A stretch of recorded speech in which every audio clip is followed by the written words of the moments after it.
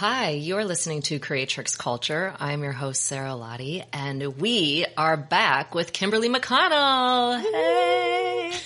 So Kimberly was my third episode, second guest back over a year ago. And we talked then about self-love, and she still has the highest listened to episode. Oh, thank you. All the episodes. So I wanted to have her back because she is our new human design expert. She hates me for saying that. Yeah, well, the term expert we're going to use graciously here. I've put a lot of time studying over the pandemic, but still. You have? Oh my God, I really have. I mean, if you just ask my boyfriend, it's been like wake up, study human design, go to bed with a book in my hand for like a year, truly. I'm that obsessed. I love it because like I tell her I have no desire to study it. And I love that she has been doing all the work in this new modality. So the first question I want to ask you, we're not going to go dive into too much about what human design is. We don't want to spend too much time on that. She is going to give me a reading today, which I feel like with a lot of things, then when you just do it and it's hands-on, you actually get so much more of an understanding than just definitely. And when you explain human design and what it is, basically, it can kind of just seem a little basic and a little like it's not this piece of life. Like when you give a reading, it comes alive. It's a totally different thing than just explaining what it is. So how long has human design been around? Because I feel like from when I heard about it, I think I actually first heard about it from you before anywhere else. And then I would see in different spiritual communities, different people are popping up talking about human design. But how long has it been around now? It's been, I think, 33 or 34 years. What? Yeah. Yeah. Why are we just hearing about it? Dude, I know. Well, even the founder said that human design isn't for the people who are studying it in the very beginning. It's for like the future generations. He was totally ahead of his time. Wow. He just knew that it wasn't going to be a thing that would be picked up right away. And so what I'm kind of feeling like, and correct me if I'm wrong, I feel like it has it's like your horoscope, but completely different. What are some similarities and differences between human design and our horoscopes? So it combines a horoscope, basically. So you get your horoscope from astrology, which is the placement of the stars. And in Western culture, we use tropical astrology. So it's based on where our equinoxes interact with the stars. So it's like the timing of how we look at the stars is different than if you're using Vedic astrology. But for human design and for Western astrology, we have our horoscopes based on the way the planets are in relation to our tropical equinoxes. And so you use astrology, you use that same, most of the time, tropical astrology and human design as you do in astrology when you get your horoscopes. But it just goes so much deeper. So it uses the placement of the stars to sort of pinpoint which of the energies you carry in your body, and the energies themselves come from the I Ching. So the I Ching basically it's called the Book of Changes. It's this ancient text. It's like 3,000 years old. But basically back in the day, they used to use it as like an oracle kind of thing. So you'd like ask questions of it, and it basically encapsulated the entire human experience. And so each of the 64 gates in human design are related to a different archetype. And the planets basically will tell you like which ones you have consistently in your chart. And we all have all of them, but the ones that we have consistently are the ones that we give out to the world and we contribute our energy to. And the ones that we don't have consistently, we're pulling in the energy from the other people. So it's when we're pulling in energy from other people, we get like the different variations based on all the different people who carry that energy. And then when we're giving it out, it's consistent every time. Interesting. So we become more familiar with the ones that we have all day, every day, but we're also learning so much about the ones that we don't have consistently. And so we do experience all of the archetypes. It's just like a horoscope, you know which ones are like more your dominant personality. Yeah. Right. Yeah, exactly. So give us a little quick history on human design of the gentleman that founded it. The gentleman. Another generous term. Anyone who's in human design knows what I'm talking about. Okay, so the guy who founded human design's name is Ra Uru Hu. He changed his name, obviously. He was born Alan Krakauer, I believe is how you pronounce it. I would have changed I my would name have changed too. it too, yeah. So he was living in Ibiza. I don't know how many years before he was living there he had this download, but he lived there for like a couple decades, I think, in Ibiza, Spain. And so the legend has it that he walked into his apartment one night and he had his dog there. And he had this just like thunderous voice come over him and basically said, "Are you ready?" And so then his dog had a seizure and he had like this whole weird like physical thing happen to him. And over a series of 8 days, he literally heard a voice in his head that told him everything about human design.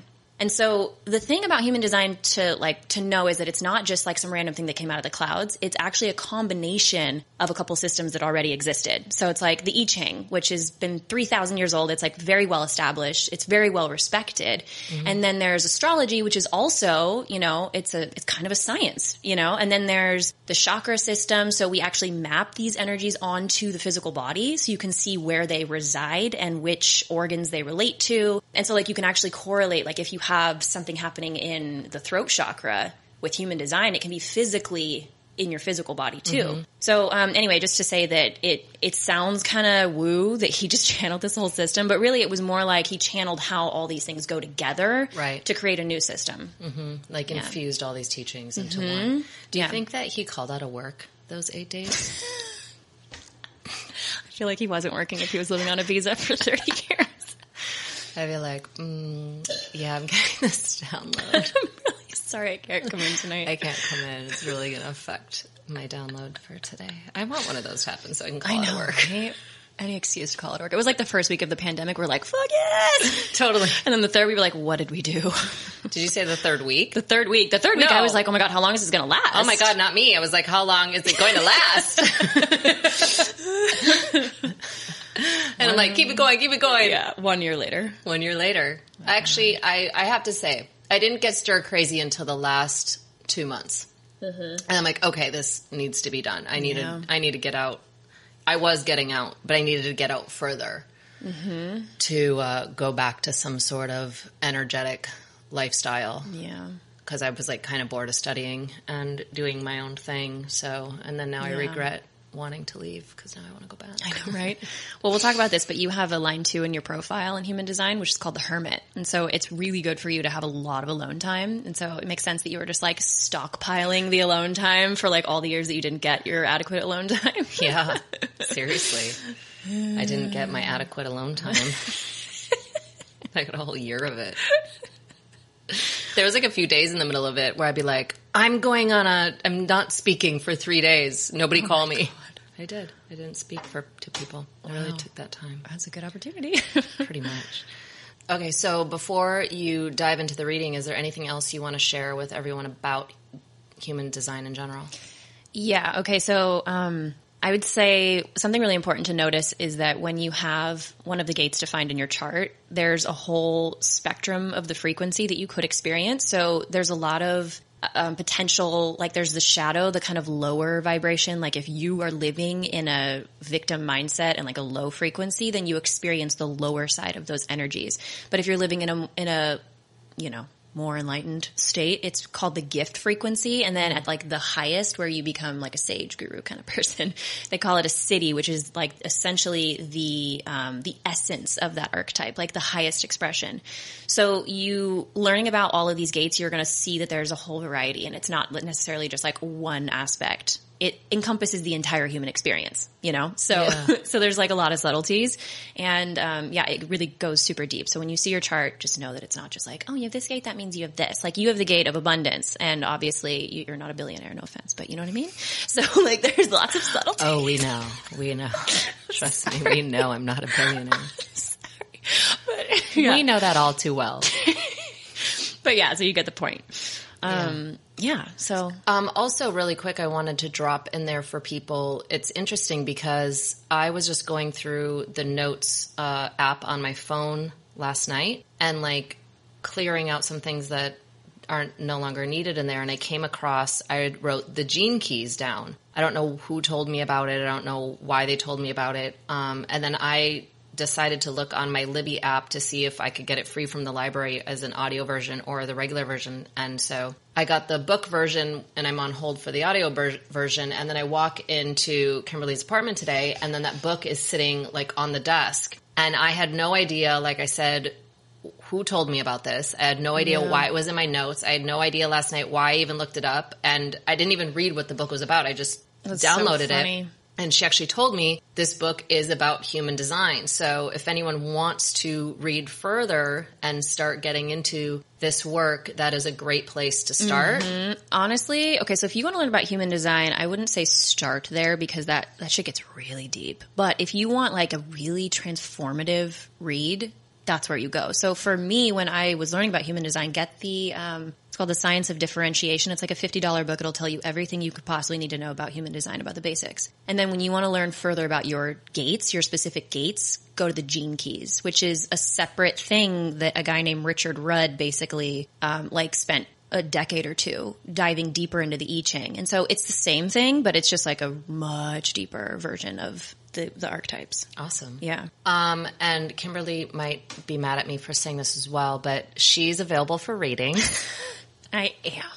And how do they contact you if you just want to tell them now so we don't forget in the end? Oh, sure. My website's going to be up in a couple of weeks. It's KimberlyMcConnellHD.com, and we'll probably just leave that in the show notes. Yeah. And then my Instagram is called Je ne sais quad. It's a play on je ne sais quoi, but should I spell it? No, but you'll just put it in the show notes. It'll be in the notes. Everything will be in the notes. So just know if you do go to her website, it's not up yet. Just check back, but you can also reach out to her on the Insta in the meantime. Yeah. So are you ready? Yeah. I'm ready. I've been wanting to tell you about your chart for like months now. I know. Okay. So I want to go over a little bit of the basics first with you, like about your chart. Mm-hmm. And then we'll get into the Gene Keys, which is my favorite. But so you're a generator. You're a pure generator, which means that your aura specifically pulls things into you. Mm. So you don't have to go out and make things happen. In fact, that's kind of pushing against the natural flow of your aura. So ideally what happens is you can have an idea of something that you want in your life or even not and just be surprised by what comes. But if you have an idea of what you want in your life, waiting for the world to be like, here's the who, what, when, where of what you want. Here's the situation that's ready for exactly what you have to give or what you want. And then you sort of respond with, does this make me excited? Does this feel like something I want to do? Instead of thinking in your mind, I want to do this thing, so I'm going to go out and do X, Y, Z because I think that'll get me there. So as a generator, you're really designed to just kind of relax into life. Go ahead and think up all the shit you want and you think that you want. But if it doesn't come to you in the real world doesn't think it's right for you, essentially. You know, like the universe is saying, I want to co-create with you. But if it's not right, like if it's not energetically aligned with you and you're just thinking it's what you want, it's just not going to happen. Yeah. So I definitely shouldn't force anything to make happen. No, you shouldn't be forcing stuff. Which is interesting because it's always felt really inorganic to me to have to overly try to make things happen. Yeah. That is that's the manifestor type. Manifestors are designed to have an idea in their heads and go make it happen. And they have like a different strategy for getting rid of resistance. But for you, that's just straight up pushing up against the flow the whole time. So what's interesting about that is if we look at the masculine feminine way about going about things is the masculines would tend to be more of a masculine type energy would be more manifestors and a feminine energy then would be more of the generators. I can totally see that. Because masculine energy has never really aligned to me about, I've tried to be that, step into that masculine energy. And I feel like I've been doing that most of my adult life, trying to make things happen and nothing really catches traction. So that would make sense. And and once I started really tuning into those energies, that energy started to feel really more out of alignment.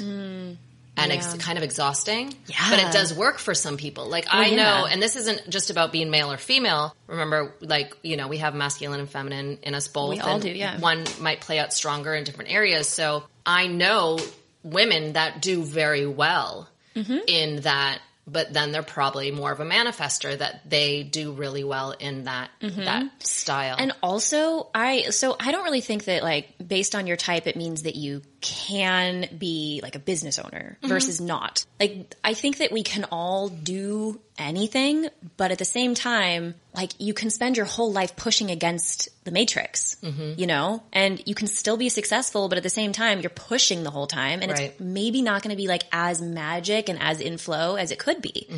It's like putting square pegs into round holes.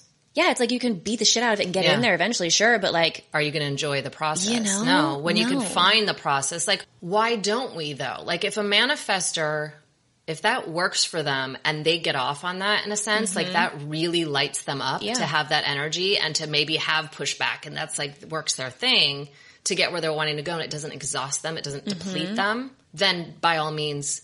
take it. But for someone like me, the energy actually really does deplete me very quickly. And to be honest, I'm curious to see how this plays out as well in this reading, because I have a feeling it's going to come up. I just get over things then. And I move on and I switch things to them. Like, it's not, I put this much energy, this much time into it. It's not working, on to the next. And then people have said to me before, like, Sarah, you don't like really fully commit to stuff and blah, blah. But like, I've taken it as far as I can go, and it's not going. So there's two things about that. It's both regarding being a generator. So as a generator, things are pulled to you, right? But the other thing is, once the thing is pulled to you, you're designed to use your sacral response, because you have sacral definition, which is literally life force. It's what gives everything life. And you are supposed to use that by listening in and seeing if it's excited to do it or not. The sacral is looking for excitement, satisfaction. It can also come up as curiosity. It's sexual, passionate energy. When you come across something in your life and it makes you feel like a pushback, like you're like, ugh, like you want less of it, or you're like grossed out, you know what I mean?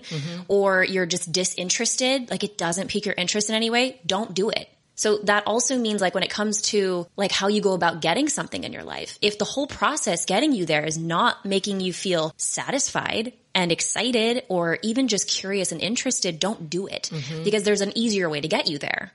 Right.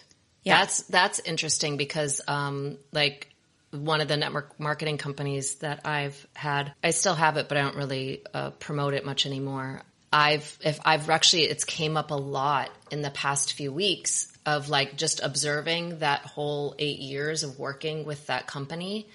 And from like, I had this instant yes to it and everything felt really beautiful. And then all of a sudden, once I kind of like said yes to the business and the energies, I'll just say the energies that surrounded me saying yes, all of a sudden I got so like turned off and pushed back. And I felt like for how many years with this particular business, like anger coming up and a resistance and not, you know what I mean? To the point where I have a bad taste in my mouth about it now. Okay. So thought about that. As a generator, we have a couple things going on. There's like the steady incline of working towards something that's consistently satisfying, and then there's a plateau. And it's like a stair step, you know? So it's going up and everything's good, and then there's a plateau where you're like, did I make the wrong choice? And then if you stick with it, it goes back to this. However, there's also inherent cycles in everything we decide to do. So when you said yes to that at the time and you had a sacral like, yes, I want to do this, I'm excited about this, it was the right choice for you at the time. But that doesn't mean it was the right choice for you for 45 years. You know, like 8 years is a great cycle. And then if you're paying attention to your body and your body goes, we're done, then it's like the way to use that is be like, we're done. Like the cycle is done. That's all. There's nothing wrong. I didn't make the wrong choice. I can move on. It's a problem when you ignore that. When you're like, my sacral fucking doesn't want to do this anymore, but I feel like I have to because I committed so much time and it's a sunk cost and blah, blah, blah. But no, you went there, you got what you came to get, you learned a lot, and you're moving on.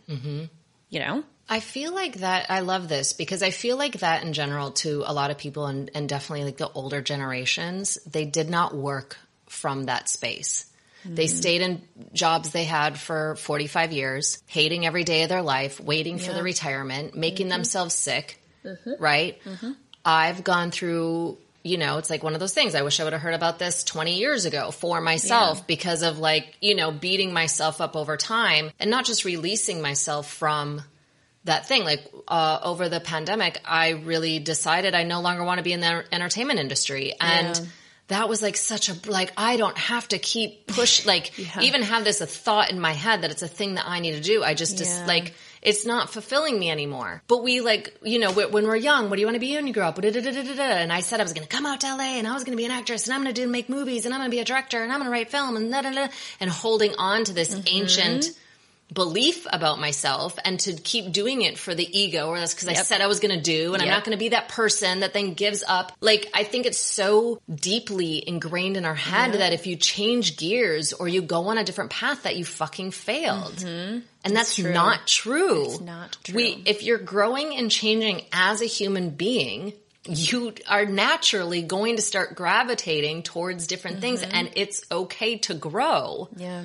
Instead, I mean, this goes into like every area of life, where you live, who you're with, what job you're working at, what are you working towards, what, you know, like every part, giving yourself permission to that played its purpose for this far. And I have permission, and it is okay to change the course. It is, I'm meant to change the course. Right. So this is why it's so important, especially as generators, to make sure that before we engage our energy in something, that we're super clear that this is the thing that we want to be doing right now.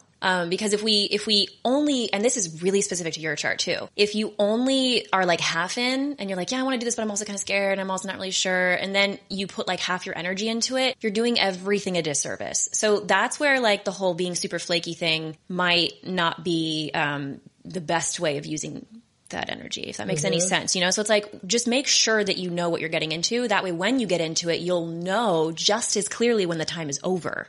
As opposed to being like, I don't know, like, did I jump in too soon? I don't know. It's like, you really have to take your time with this, especially you, because you're an emotional generator, which means, I'll tell you more about that, but like, basically, you're not really designed to make spontaneous life decisions. You're really meant to sit with a choice before you actually do it, because your reality, your perception of reality is constantly changing.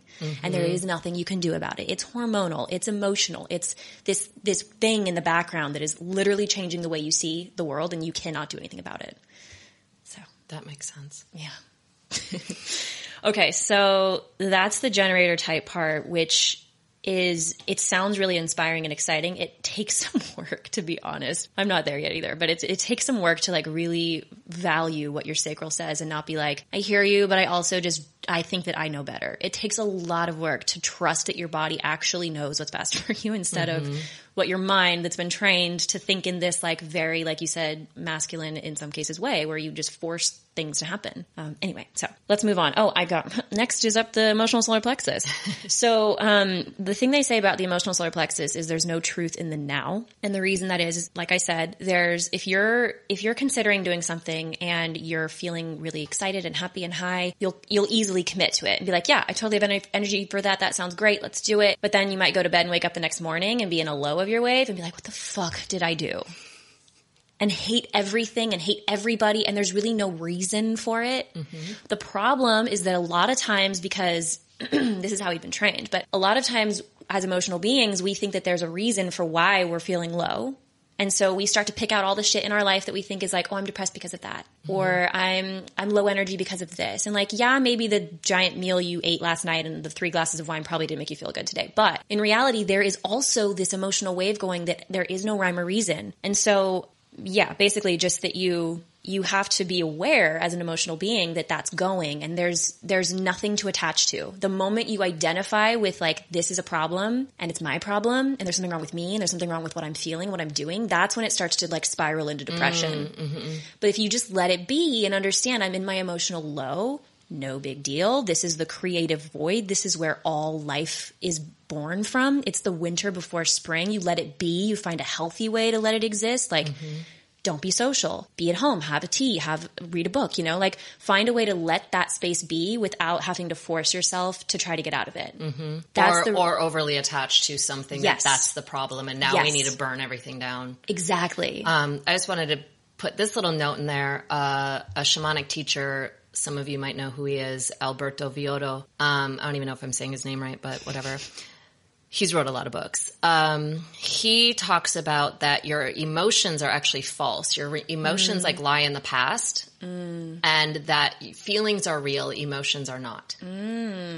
So if something comes up and you're having a feeling, that is a true thing. But if you're stuck in emotion, that's actually false. Interesting. So that would go back to, you have highs and lows of emotion, but that would be, even on a shamanic scale, you wouldn't attach to those because it's just false. I love that. Okay. So what I think you're saying is that like you have a feeling and that's real. It's in the moment and it's a reaction. But then when you turn that into a belief that creates like this consistent thing, this consistent emotion, right? So it's a story that you're perpetuating. Exactly. That you think of a week later, or you stay in that feeling for days. Now you've created a full emotion around it. You've imprinted it. Right. You've imprinted it into you. Right. Yeah. And then I know my brain will do this. It'll bring back things, like especially when I'm in that low PMSing, bring back this moment, bring back that moment, bring back that, No, those are actually false things. We've moved on from that. Those are imprinted emotions that don't. Totally. But if we're talking and something bubbles up and I start crying, that's a real feeling, or I'm feeling love in this moment, or I'm feeling hurt in this moment. That is true. I love that. Holding on it longer than the moment is false. But if we look at the spiritual teaching and all of that, it's all just about really being in the now. Being in the now, being a meditator. Meditation teaches you to only observe and not attach, right? Yeah. So then, therefore, you wouldn't ever want to attach to the emotion of it. Yeah, I love that. And you can let the feeling come and go. Right. And don't have to identify with it. Like you're crying. Oh, I must be depressed. No, you had a feeling. Right.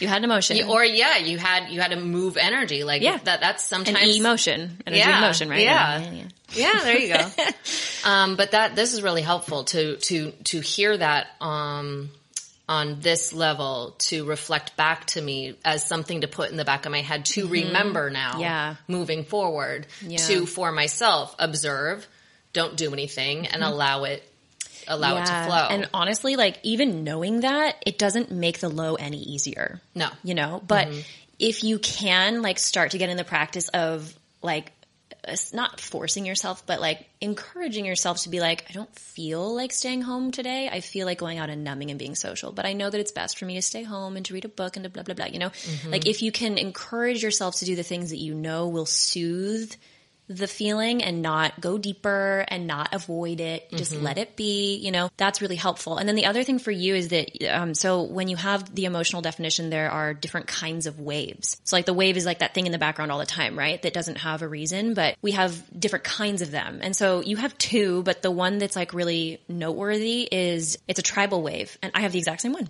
but basically it does this thing where like, this is you, cause you just said this, that your mind will like throw something back at you again and make you think of it again and again. So it's called like a ratchet and snap kind of wave. What it does is it like you'll have a reaction and you won't really realize how much it's offended you until later. That's so me. And people don't get that. I'm so delayed in my reaction. Yeah. And then I'll be so mad. And then like people get mad at me that I don't bring it up right away. And then it's like 4 days later, I'm like, yes. You know that thing that happened like 4 days ago? Like, I'm what are you really talking about? They're like, are you serious right now? I'm like, I am. And I'm really... Yeah, me too. I've had, like, I'll go months sometimes and then I'll just like have an outburst on a boyfriend or something. And I've had multiple boyfriends be like, you can't just keep this to yourself for months while you're brewing on it and then explode on me. And I'm like, but honestly, like, I didn't know how I felt until now. And now I know. And now I'm fucking pissed. Yeah.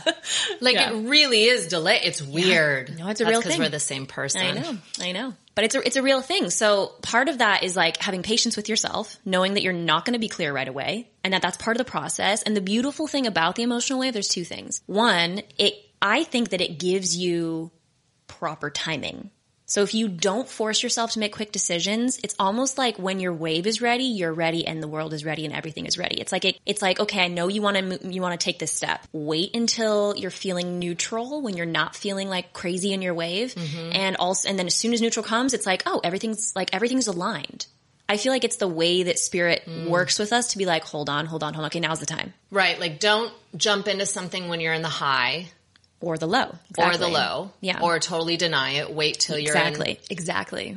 But what if happens, then you come in here at the neutral and then you go here and then you don't like it anymore. Exactly. Or you go here and you do That's like it. That's the hard part about being emotional. So the whole point is that when you're in the wave, you get to feel what it's like in the low, you get to feel what it's like in the high. And then you get like this much deeper perspective about things in your life that you otherwise wouldn't have had if you had just jumped. And then when you get to a place where you're neutral, and honestly, it takes a lot of work to find what that actually looks like. And for me personally, when I'm in my neutral, I have like just less resistance to everything in my life. And like my interactions with people don't trigger me the same way. I just feel like calm, you know, when you can get into that place. And after you've been through the whole time, then sometimes it just kind of dawns on you like, oh, that's how I actually feel about something. Sometimes it requires you like sit down and think about it and like bring it back up again, or like revisit it with your sacral. Does this thing still light me up? You know, or like having another person ask you about the thing and see what happens. Like, I'm in my neutral, so let's see if this is like still a thing. So anyway, it's like you kind of have to take an average, and you just have to wait. It's a lot of fucking waiting. I have to take an average and wait. Yeah, it's a pain in the ass. I'm just calculating my numbers right now. I'm just taking my average. Hook myself up to a thing like, okay, where is my average of my life? But really, and it takes a lot of fucking work. But I mean, this just feels like it's like like I'm having like, this is your life before your eyes of all the, you know, all the real thing. Cause I jump a lot. I've always jumped. Like, I don't know if we talked about this recently, but like, I'm a yes person, and whether it was a good, I have something. Whether if it's like a good idea or a bad idea, majority of the time. And that's why I've had such a colorful life. Yeah. But I just say, most of the time I just say yes. And like, see what happens. And then I'm like, well, that was a really bad idea. And then I have to like clean up the mess that I made after. But the experience that I gained from it, you know, cause and maybe this will come out in there too. I don't know, but I feel like it's goes against like the nature of what my charts kind of say in general of like, let's say horoscope wise or different things is like, you know, being a Capricorn, like very steady, very practical. And I'm not. Yeah. And there is this little part of me when it comes to like finances. Like I've always been very like, I've been think up until recently, very like, is it frugal as you hold on? So frugal with things, not spending money on stuff, like living very like, oh, gotta secure my money. And then lately I'm like, whatever, you know, that would be the only thing I'm not very impulsive with, but just doing things. I'm very fiery, very impulsive. Yeah. And I just jump. Well, and also your Capricorn is just your sun. So that's what I love about human design. My moon is Capricorn too? Yeah. Oh, damn. Interesting. Okay, but so Capricorn, like if you just say the word Capricorn, like we can think of maybe a dozen characteristics of a Capricorn, right? But when you're looking at human design, it's like you have a shit ton more information. It gets way more specific, you know? And like, I don't know, it's just deeper. Cool. Let's keep going. Okay. So your strategy here I wrote down is to respond, which basically means that you let your aura pull things in, and then you wait for a response from your sacral, whether it feels like you want more of it or whether it feels like you are not interested or you don't want more of it. And then over time, then you make your decision, right? So, but you're still following your sacral's guidance, but you also have to just wait out the wave, the emotional wave. So I wrote that down for you to look back at, but we kind of talked about it. Okay, so another thing, you have environment called valleys, which isn't a literal valley, but what it means is they say like when you pass your Saturn return, it's really important to spend as much time as possible in your environment because that's where you're designed to thrive. Your environment's called valleys, which is focused on finding your small community, your people, your like 5 top people, and spending quality time with them, having intimate relationships with just a few people. It's not about being social like on the large scale, but you also want to be in an environment where information is passed back and forth. So where you're talking about stuff with someone who has the same kind of interest, so like TED Talk kind of stuff, you know, like, and you and I are really similar. I have valleys too, of course. So you and I are really similar like that, where it's like, we want to get deep into the conversation. We want to cuddle up on the couch and like have a really deep conversation. We don't want to just like be surface level. And that's really good for, environment valleys, is to pay attention to like who you have around you and making sure that it's like a very intimate sort of situation. Your determination, which has to do with how you eat food, is called nervous, which means that your digestion kind of turns on when there's noise around you or like activity around you. So if you're like really quiet and you're eating, your digestion doesn't like turn on as much as opposed to like if you're in a restaurant or if you have music playing or if you have the TV on or if you're kind of walking around while you're eating. That like gets your fire going as far as digestion. Wow.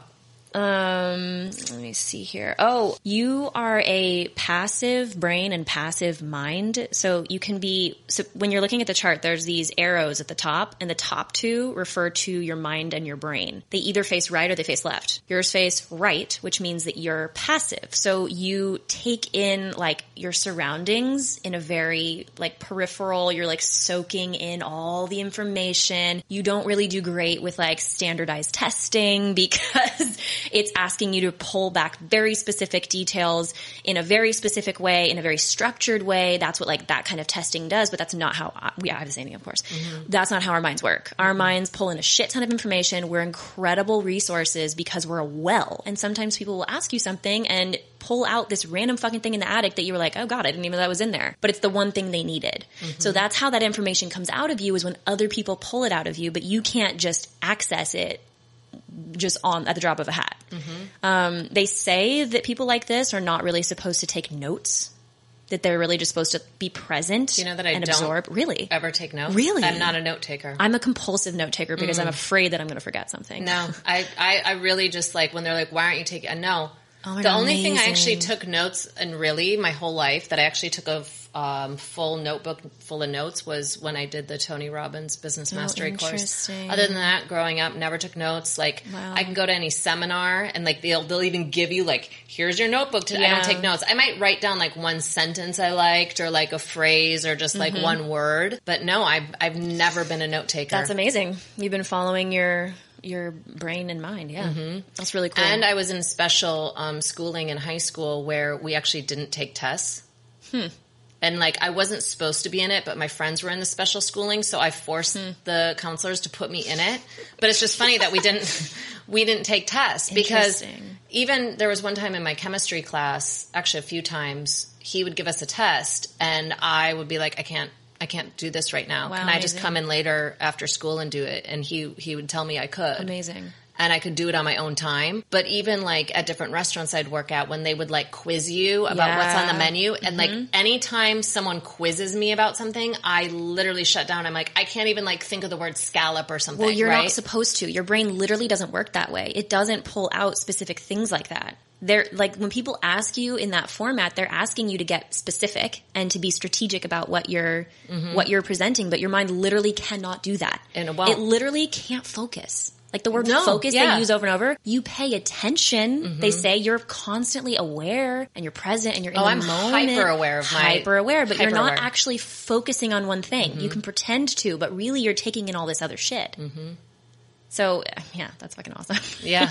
I mean, look at this though. Isn't this crazy? Like with this human design of what we're learning right now together, when it comes to schooling, when it comes to learning, when it comes to people in general, these outworn structures that we have of these educational environments really don't, they are so back ass. And like, even like just that, like restaurants, you know, and it's like, if you don't get these notes right on this food, then you don't get to have the good shifts as a, you know, even though you might be great. Yeah. Do you know what I mean? Or like in other areas of 100%. like how back ass this whole society is. And it's only made up basically on the backs of like one type of person, if that person even fucking exists. Well, honestly, in human design, they say we're all moving towards the right. So the left mentality, that same like structure to how we think and how we take tests and stuff, is completely being mutated out of the human genome. So we're all going to be going more towards the right. Well, what's funny about that is when I studied like indigo children, crystal children, and rainbow children a couple decades ago now, that was the big thing that stood out to me, and it's actually playing out on course right now, even though as a society or a world we might not see it that way, is that indigo children, and that's my generation, it could dip into a little bit into your generation, it's a little bit above me as well. So the first wave of people that came in were the light workers, and they were here to kind of just set up foundation, right? And start bringing in certain aspects into earth and starting to raise the vibration, right? And then the indigo children, because if you learn a lot of the characteristics of indigos, like they're like the warriors, they're like restructuring. They're supposed to come in here and restructure and burn down the old and rebuild the new for the more elevated spirits that will be coming in, being the crystal and the rainbows. Oh, interesting. That cannot thrive in this old structure environment. But my generation is the ones to come and bring that structure down in order to rebuild and pave the way. And so like all of this is really interesting because it's all actually goes together. Yeah. In our ascension process, in our enlightenment process, in our evolution process, right? So it's interesting that it plays out in human design. It plays out in other spiritual teachers' teachings. Dolores Cannon calls it the waivers, the volunteers. Wait, what? Oh, the waivers? In human design, it's called the raves. There's a whole, like in 2027, it says in human design, a bunch of people are going to start being born that are called raves. They have a mutated solar plexus emotional system. So they're like, the emotional solar plexus is where our main awareness center and intelligence is moving to. So we're not going to be thinking out of our intellectual brains and like strategic, logical thinking. It's going to be emotional. It's going to be present. It's going to be more of that right accepting of everything. That's why these old structures don't work for these new generations and why this generation is meant to go.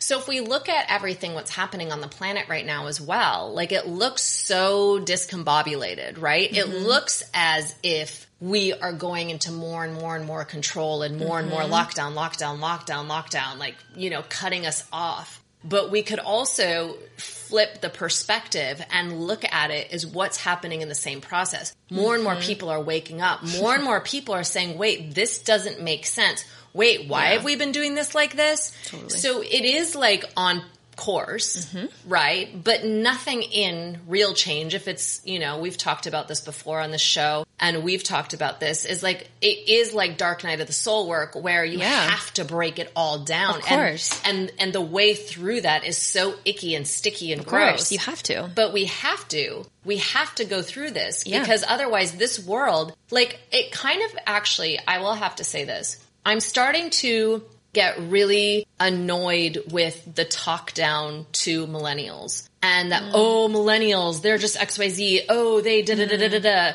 Okay, first of all, motherfuckers, like you're not helping properly set up a world for these children and now you're just bashing them. Like you're fucking assholes. It's true. You're fucking assholes. This is the world that you set up and now you're saying they're not thriving, right? Well, what the fuck? Another thing is millennials aren't supposed to thrive in this environment. Right. Either. Yeah. But like you have like older people, and it's not to be mean to older people, but so many older people get so fixated in their ways in this life. It's like teaching an old dog new tricks, which you can do with the proper training.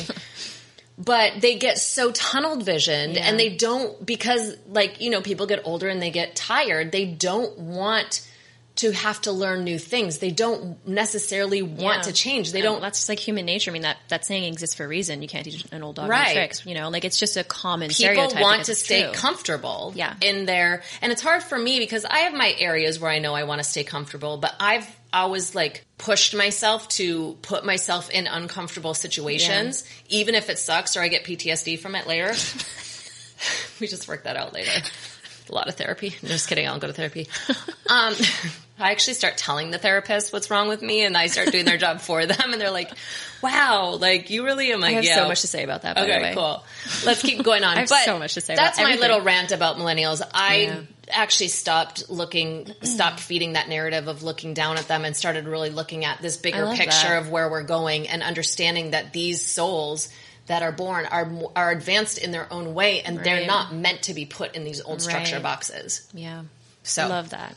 Yeah. I love that. And it's like, I feel like that generation, and it's not necessarily their fault, like that's what evolved from them, but that generation was so like push, fight, fight, fight. If it's not working, you got to push and fight harder. You know, and it's like, okay, so are we just supposed to continue that and like take off where you left and push even harder and even? Like you're already sick and dying. Like what do you think that we just need to keep doing what we've been doing even more and that'll fix the problem? And that like, we can't find an easier way, you know, and that we can't do it from like, if you think from a more feminine aspect in the sense of that we can allow things to allow things to move, that we can just create. Well, and I think that comes from this idea, this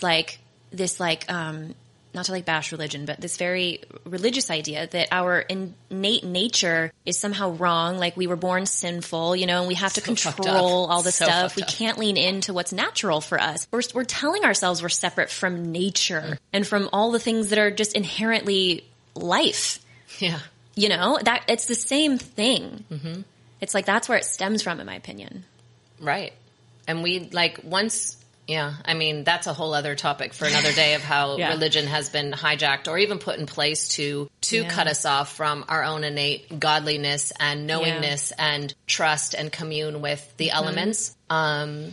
I also think that it's human nature to latch onto something, you know? So, I mean, it 100%. could very well be like an overhead source trying to control us, but also I think we naturally gravitate towards the thing that can give us some security and some like sense of I know what's going on. Right, but is that a program? I mean, is that a program? that you program? It's either a program or it's is just it this where we are in our a human being? Yeah, or just where we are in our evolution. Yeah. You know, like we're still scared. We're still stuck in like that frequency of victimhood.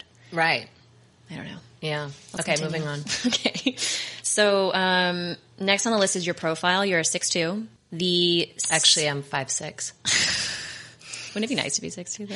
Not Sometimes really. I want to be really tall. Really? If I can have a really tall boyfriend, I would love to be really tall. Okay. The really tall girls are so lanky and gorgeous and just like they have so much stature and Yeah. I love them. Anyway, so you're 6'2", the 6 aspect. So basically, no, I don't care. I'm not going to tell them like why this comes, like how this comes in your chart. I don't care. I'm just going to tell you what it means for you. So the 6 part is, it spends the first 30 years of its life. We've talked about this a little bit. It spends the first 30 years of its life in the trial and error phase where you just throw shit at the wall. So it's kind of like you were saying, you're just a yes person. You'll be like, I'll just try it. Why not? It's a very like, I'm going to go and see. I'm going to get my hands dirty. I'm going to just give it a whirl. And anybody can tell you, Sarah, that's not a good idea. And you're going to be like, I have to find out for myself. Mm-hmm. And you might have to find out for yourself multiple times for the same thing. Like you just have to do it. That's what that energy does. But what it's doing is cultivating this wisdom within itself where it has all these crazy experiences and the wisdom that comes from that you otherwise wouldn't necessarily, have if you didn't have the experiences. So the first 30 years are kind of dirty and rough. And then tell me about it. And then they say that the second 30 years until you're like I think like 50 to 60-ish is the range, is when you sort of pull back from all that and you kind of, they call it go on the roof, where you just aren't necessarily invested in getting fucked up anymore. You're not invested in like just throwing yourself against the ground, and you're sort of like reevaluating and you're pulling in all the things that you learned and you're establishing this role model that comes out afterwards. So ultimately what the 6 does is it has this innate wisdom in it and it really wants to share and be a role model, but it sort of has to go through its process to teach itself that it does actually know what it's saying. Mm-hmm. I think does that make sense? Actually 100% untrue, and I feel like I've already been stepping into that role model stage, but I think it's like this, and I go back to old writings that I have when I was really young, like 16 and stuff, and I read them and I'm like, oh my God, I knew everything then. in a certain aspect, right? No, you did though. But I didn't trust myself. Yes, so exactly. I even respect teachers on my path that have a dirty past. Mm-hmm. Like, oh, you really get it. I think there's something about the innately knowing, and then there's something about, yes, actually like living because I feel like I've being like more of an older soul and just innately knowing things, like since very young, understanding, oh, things aren't always what they seem on this earth, right? Yeah. But going through all the things, then it's like there's a different click that happens, and one day you wake up and you're like, I knew, but now I know. Exactly. And then there's conviction in that, and when you speak, people really listen because you can back it up. It's right? almost like you'd go through the crazy shit so that you can tell people, I know what I'm talking about, even though in the beginning you already knew. And I feel like there's a relation. To really help other people, they want to feel that you've been where they've been. Yeah. And they're in that relation. You're relatable. Stepping more into, which I've been more actively doing, into a healer role. You are more, so like there's a deeper trust, there's a deeper bond, there's a deeper walk that happens. Yeah. Because you're not just like, oh, I can cognitively understand that to, okay, I really know that. Totally. And there's things I'm never going to know because that wasn't my life path, but like for the things that I do thus far, Yeah. Yeah.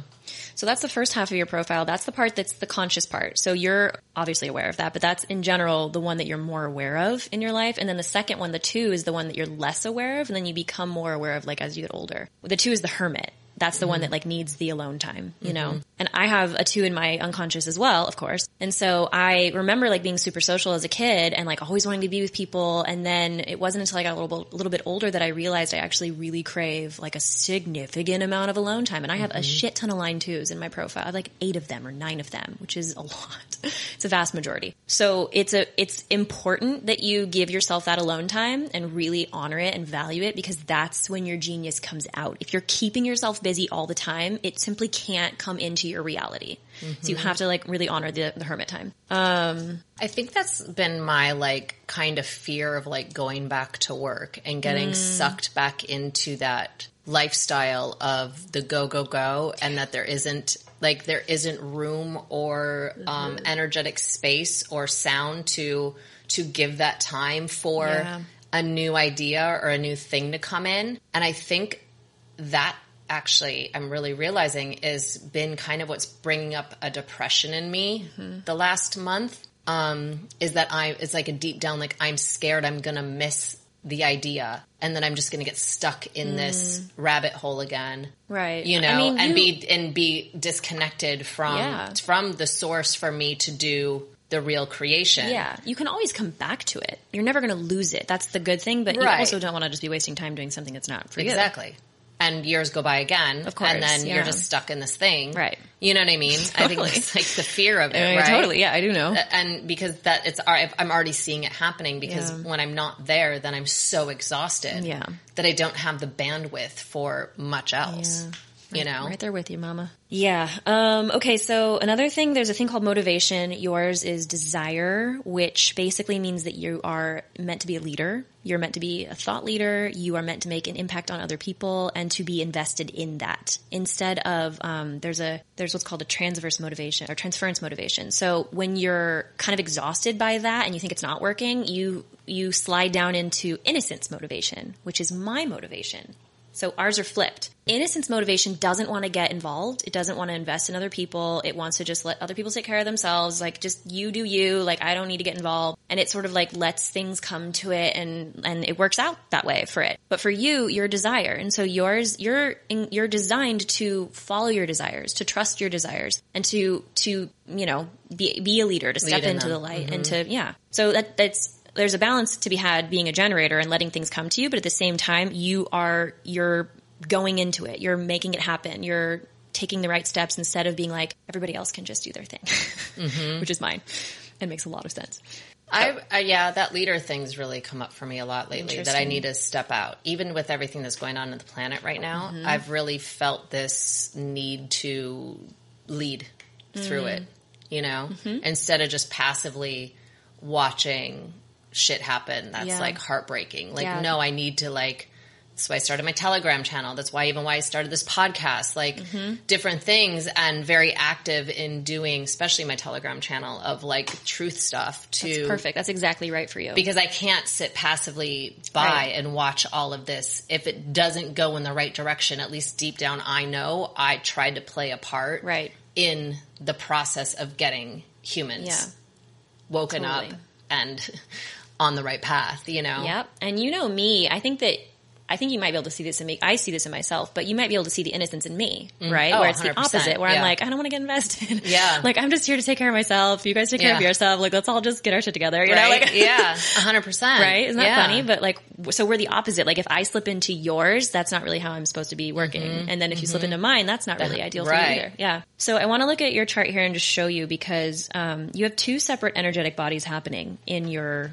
design. So you have these two separate energetic bodies. You see all the colored one ends and then the white ones?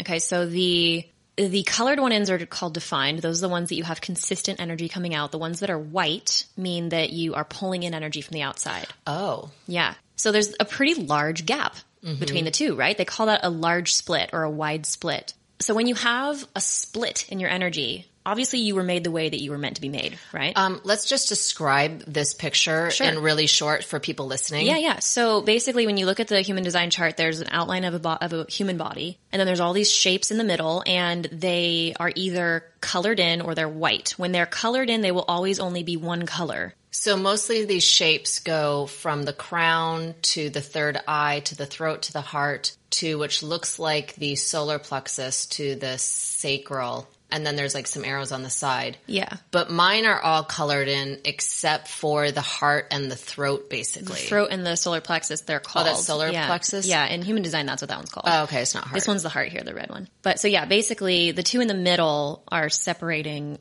very defined energies on the bottom and the top.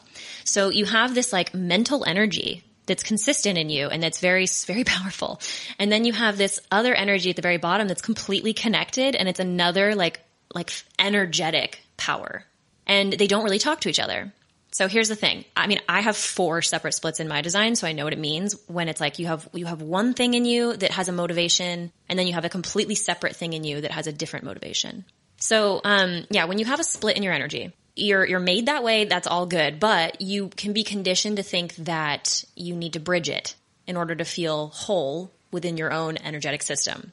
So you will innately look for people, like subconsciously, you'll pull people in who bridge that split. However, this is kind of not an easy split to bridge. So there's only like a very select few people who will do this for you.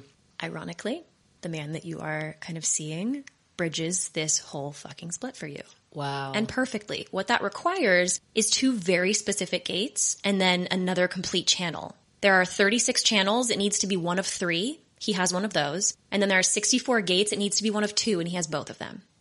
Okay? So there's an incredibly powerful electromagnetic charge between the 2 of you. When you're in his presence, you have throat activation, which is how we manifest things. You have G, identity center definition, which means you have a sense of grounding in your own identity and what love means to you and where you're going in life. It gives you like a sense of comfort.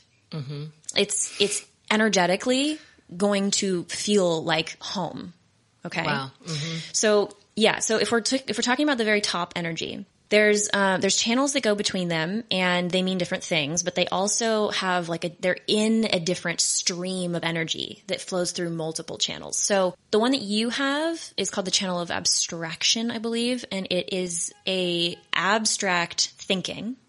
So it's looking to the past rather than the future. It's pulling information from the past to understand the present better. And it's more like right brain thinking rather than like strategic logical thinking and thinking about the future. You also have gate 61, which is called inner truth. It's in the middle, which is an individual circuitry. Individual circuitry is here to mutate the collective. It's here to mutate the world, to change things, to evolve things. And in order to do that, it has to see what doesn't exist yet.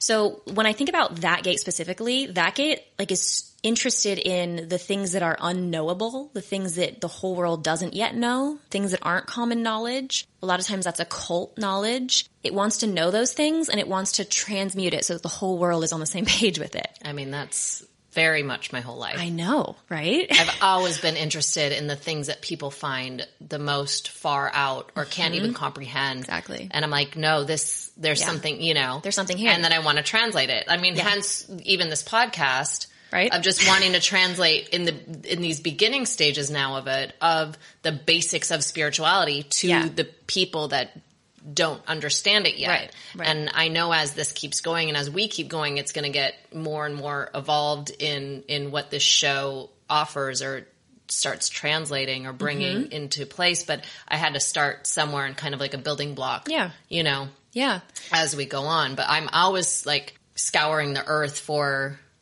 that's why I think it's interesting that I haven't had a calling to learn this, because I think, do you know what I mean? But if it's like I said, it's like really refreshing to like see my friend do it. Like I don't need to join you in this. Totally. Like I want to just support you on the journey. And then just like I tell her, like, let me know what I need to know. And then like way before this, she just said like, take pictures of like note cards and like text them to me late at night. And I'm like reading them. Like, I have no idea what she's talking about, but that's so cool. Ridiculous how far I've come, it's so beautiful though to see it all kind of like really being put together like this, because even I think it's all in time though of like, over this past year, my self-awareness has deepened so much. Yeah. You know, there's some meme. I don't think I'll be able to think of it off the top of my head. I know I've posted it, but it's just like about like, you can't tell me. I already know me. Like, you know, something like you can't tell me about me because I know me so well now. Like don't even tell me how. Don't even try and project on me. Like you can tell me with this because I love this, but it's, you know what I mean? But for someone to bring an opinion about me, like, oh, no. Yeah. Exactly. I love that word. Don't project your shit onto me because I know me. Yeah. And speaking of, that's all. Yeah. So the thing about that gate, that inner truth gate, is it's also in your conscious sun, which is the most important gate in your chart. It's the most influential. So it's the biggest part of your human design is this want to know what is unknowable and to give it to the collective in a way that will elevate them. And if you don't feel like what you're going to give just like to the lit next, me up. My little heart I just love beat that. it. A little skipped a beat. Because it resonates, right? Yeah. Because it's real. I mean, this shit is fucking real, but like it resonates and it gives you this sense of purpose. And so when you feel like when you're interacting with somebody and you're like, they're not going to get this, or there's no purpose for me to like, this is like, if you don't feel like you're going to actually get your message through, it can become very fatalistic because you're just like, what's the fucking point? Oh, that's been me lately. Well, yeah. Watching humans continue to deeply sleep. I know. I'm like, you're like, I can't. oh my God. Seriously. Like, I can't. Yeah. You guys, you need to see this. Yeah. And then I'm like, why am I here? Why did I choose to incarnate at this time? They're not getting it. Right. There's no point.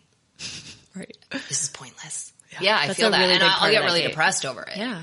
Because I want people to see this stuff. And then it's like, no, you can't awaken people until it's their own time. And if they choose to not awaken in this lifetime, then that was their choice. And I'm like, no. But even like, I know you were just telling me the other night that you had this friend and you were telling him all this stuff about the vaccines and everything. And then it wasn't until like a couple days later or however long after that he had gotten the shot. And all of a sudden he was on the same fucking page. So you never know when you're planting the seed. Exactly. You truly never know. But it can be really stressful, especially because it's in individual circuitry, which is like kind of melancholic in general. So it's a really, like, it can be really stressful if you feel like you're not communicating in the way that you would like to be, or people aren't receiving it in the way that you want them to. So that's a really cool energy to be aware of. I mean, that's a frustrating thing your whole life too, when you see life differently. Everyone just calls you crazy or, oh, weird Sarah. And then years later, they're like, like I would say, in my early 20s, and I like got introduced to yoga out here, and I, raw foods and this and that, and eating organic and all this stuff, and like all the things that I've been into, right? My crystals and everything. And back in the day, people were like, oh, crazy Sarah and her crazy ideas. And then like now everyone's on the same page. Yeah. And now I'm having crazier ideas, and, I'm still, but I know everyone, like, there'll be a catch up to that. Yeah. And I'm not saying this because I think I'm better. I know all these things, but it's just showing this is actually my path, is to find the most far out thing. Yep. You're pulling people in that direction. Right. Yeah. So you're always going to be a little outlandish. No one's always going to get you. But I'm always going to, did you hear that? I'm always going to be a little outlandish. So if you thought I wasn't going to be. Embrace that. You know what I mean? It's like people are not going to be on the same page with you. It's just not going to happen, and that's okay. That's what you're meant to do. I think like sometimes though there's a loneliness in that. Absolutely. And Absolutely. like a lot of times I think I've held myself back from my own spirituality and my own ascension, because then I have no one to relate to. 100%. I really think like a lot of my years of drinking and like getting fucked up was literally to just pull me down, to normalize me so that I can actually relate to humans, because I do get really fucking lonely. Yeah. I actually wrote that in here. I read it somewhere, the part about how you will sometimes avoid going down that true path because it means you're going to be alone. And it means you're going to be further away from the status quo and from the normalcy of society. And it's just, it's lonely. Yeah. It's just lonely. But, like now, like I've found my tribe, which is beautiful as well. Yeah. So I'm in this really cool space, is that like I was gifted through, funny enough, through a time when we're all pulled away from each other.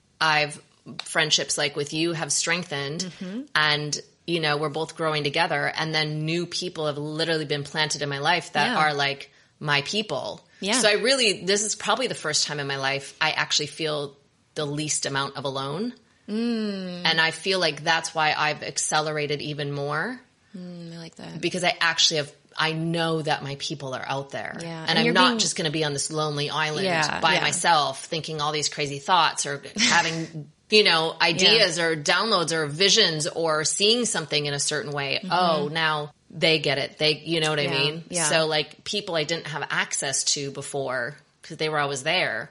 Well, and also it goes back to your environment, the valleys thing. Like, you're not really supposed to have a billion friends all on your same page. You're supposed to have your tribe. You're supposed to have your group of people who are intimate and close with you. And that's like what makes you thrive anyway. Yeah.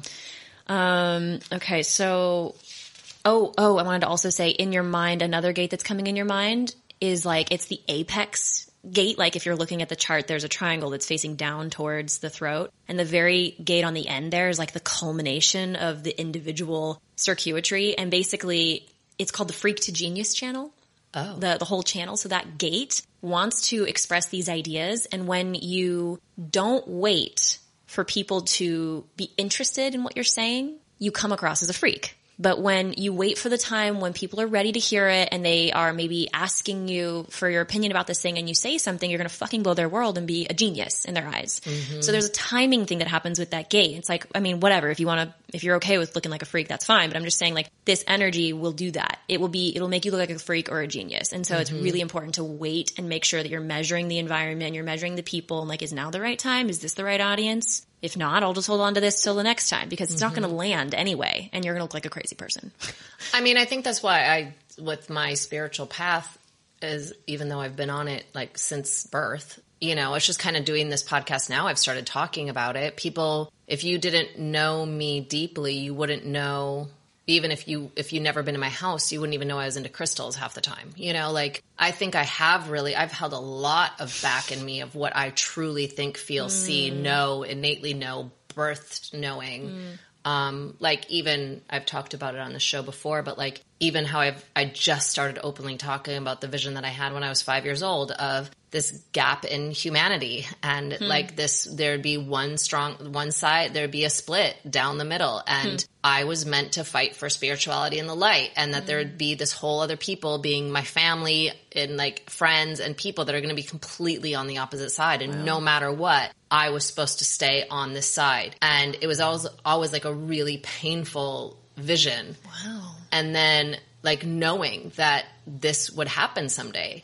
And then I forgot about it. And then life is going on and on. I was like, oh, that was a weird vision that never manifested, right? And then all of a sudden, and it kind of wasn't until even at the beginning of this whole situation, I could see the gap forming, and but my family wasn't on the other side of the gap. And then it wasn't until this little jabby doodah that actually one by one was putting certain people and my family, just like my vision when I was 5, on the other side. Interesting. But I couldn't talk about that with anyone when I was 5. Yeah. Like, I see this vision. You know what I mean? Like, it was, and also, even if you did, like, they would have considered you to be crazy. Anyway. I mean, I thought I was crazy growing up. Oh. I did. I like, because I knew I saw things people didn't see. I knew things people didn't know. Yeah. And so then I felt like I've always been hiding. And now I finally, like, with these new friends and the way humans are going and the more awake people are being, and that there's more of a population of us, I can finally start being me. Yeah. You know, but I innately knew that I couldn't fully disclose. So I would like lightly disclose. Yeah. Yeah. That's really interesting. Things. But then that also, I have to say, in the spiritual community, that's held me back with those people that I look at as being really advanced, is kind of putting myself down that I don't know as much as them, because I held myself, well, they just came out of the gates and they didn't care how they were received, you know, and just went to all the teachings and all the things. And I'm trying to normalize myself. I guess I think I know what you're saying, and I'm not entirely sure how to say this, but I think like there's one way where you can dull yourself or hide yourself, and then there's another thing that I think I was kind of trying to say is it's like waiting for the right time to give your true self. So instead of giving a fake version, giving no version until it's ready. Right. You know what I mean? Yeah. I think that's what that gate is saying, is it's like you don't have to give a half self. You can just not give. Right. You can just keep it to Until yourself the right until they're ready, until the right Yeah. time. And then it's like nothing changed. Like you just waited for the right time. You weren't pretending. You weren't like holding yourself down. You just realized that they weren't ready to hear it, and so you didn't bat them over the head with it. Right. You know, because that's what they're going to see, is that like you're being really, you know. Yeah. When you're like, I'm telling you truth, but you're just not ready. Yeah. Okay. Anyway, okay, so real quick, I want to talk about your 2 undefined centers. We've talked about this a little bit, but I think this is really important. People focus a lot on undefined centers, and I mean, I don't know. I'll tell you yours. So you have an undefined G, which we talked about. Your G center is undefined. Yeah, it's undefined. But the G center is where all of your identity and your self-love and your ideas about love in general, all those things live there. Who you think you are, where you think you're going. And when it's undefined, it means that you don't have a consistent thing that you're putting out into the world. And so you're pulling in other people's ideas about love and other people's ideas about direction, where they're going and who they are. And so that's obviously fine. That's how you're designed to be. But what that means is that you're designed to become wise about all the stuff you're pulling in and picking the parts that are aligned with you. When you have an undefined G, it's really important to be aware of who you spend a lot of time with, because, you know, that saying like, you are the summation of your 5 closest friends. This is like especially true for you. For someone with an undefined G, you really pick up on all that important stuff from your closest people. So you just like take a reflection about those people in your life and be like, how do they feel about love? How do they feel about their, like who they are and where they're going in this life? And if it's totally not aligned with what you want, it's going to rub off on you, or there's a potential for it to rub off on you. So that's important. And then the other thing is also what's really fascinating to me is looking back at like the charts of your parents or your siblings, the people you spent a lot of time with when you were younger, and seeing what kind of gates they have and like how they might have impacted you subconsciously and like trained you to think that like this is what love means, or this is who I have to be. You know, there's a lot of shit. I'd love to dig into that. I know. I see why a lot of people would spend a lot of time. Oh yeah, you can go down a freaking rabbit hole with this. Yeah, it's I mean, endless. I feel like I'm pretty clear in that area. But yeah, I'd be curious to see what the structure has to say about it. Totally. I do have to say, like, what popped into my head when you were talking about that initially was about the people surrounding you. Is I got flashback to my early days when I came to LA, and I was like in the inner mix of Hollywood, in like the really like I was in the in crowd of the in crowd, and why I left that was because I did start seeing how these fucked up values. I lost my values and I adopted some really ugly values. It's fascinating. And that was from the types of people that I was hanging around. And I woke up one day and I was not happy, and I'm like, well, I don't care about Jimmy Choo shoes, right? And I always say that, like, I use that because that's back then. I don't even know if Jimmy Choo anyone cares anymore, but back then it was like, you know, they're sitting around talking about their Jimmy shoes and like what star they're trying to fuck, and like, you know, like just the whole thing was like really gross. And I did lose my inner values, and like, oh, I need to like valet my car and like, you know, wear these type of outfits and act identity, a certain way, right? And I'm like, but this isn't me. Like, this doesn't even feel good. Right. And then I pulled out, and I kind of just like set it all on fire and left. So I couldn't really go back. But that is true. It's beautiful. But I could see probably now, you know, if I really sat, I'm not going to in this moment, of different areas where other people's values and influences would rub off on me. And the cool thing about having an open G is that you're like naturally inclined to see other people's perspectives really well and like really resonate with a wide variety of people. And so you can be friends with like anybody and you understand other people really well, which is amazing. And you also have the ability to try stuff and be like, nope, that doesn't work. Nope, that doesn't work. Or, oh, that does work, you know, and you get more clarity on who you really are. The other thing is like, I remember you told me that you moved to Hawaii just like at the drop of a hat. And then when you got there, you were like, nope, that's a total open G thing where you think that it's going to work, or maybe you were around somebody who like, or some subconscious thing was like, go to Hawaii, and you go, and then you're like, this is so wrong. So wrong. The G center has to be in a place, like direction, right? That's part of the G. So it has to be in a place to know whether or not it's right for it. It can't really surmise whether or not it's going to work out without physically being there. So yeah, that's an interesting one too. Interesting. Right? Yeah. I love the G center. I'm obsessed with it.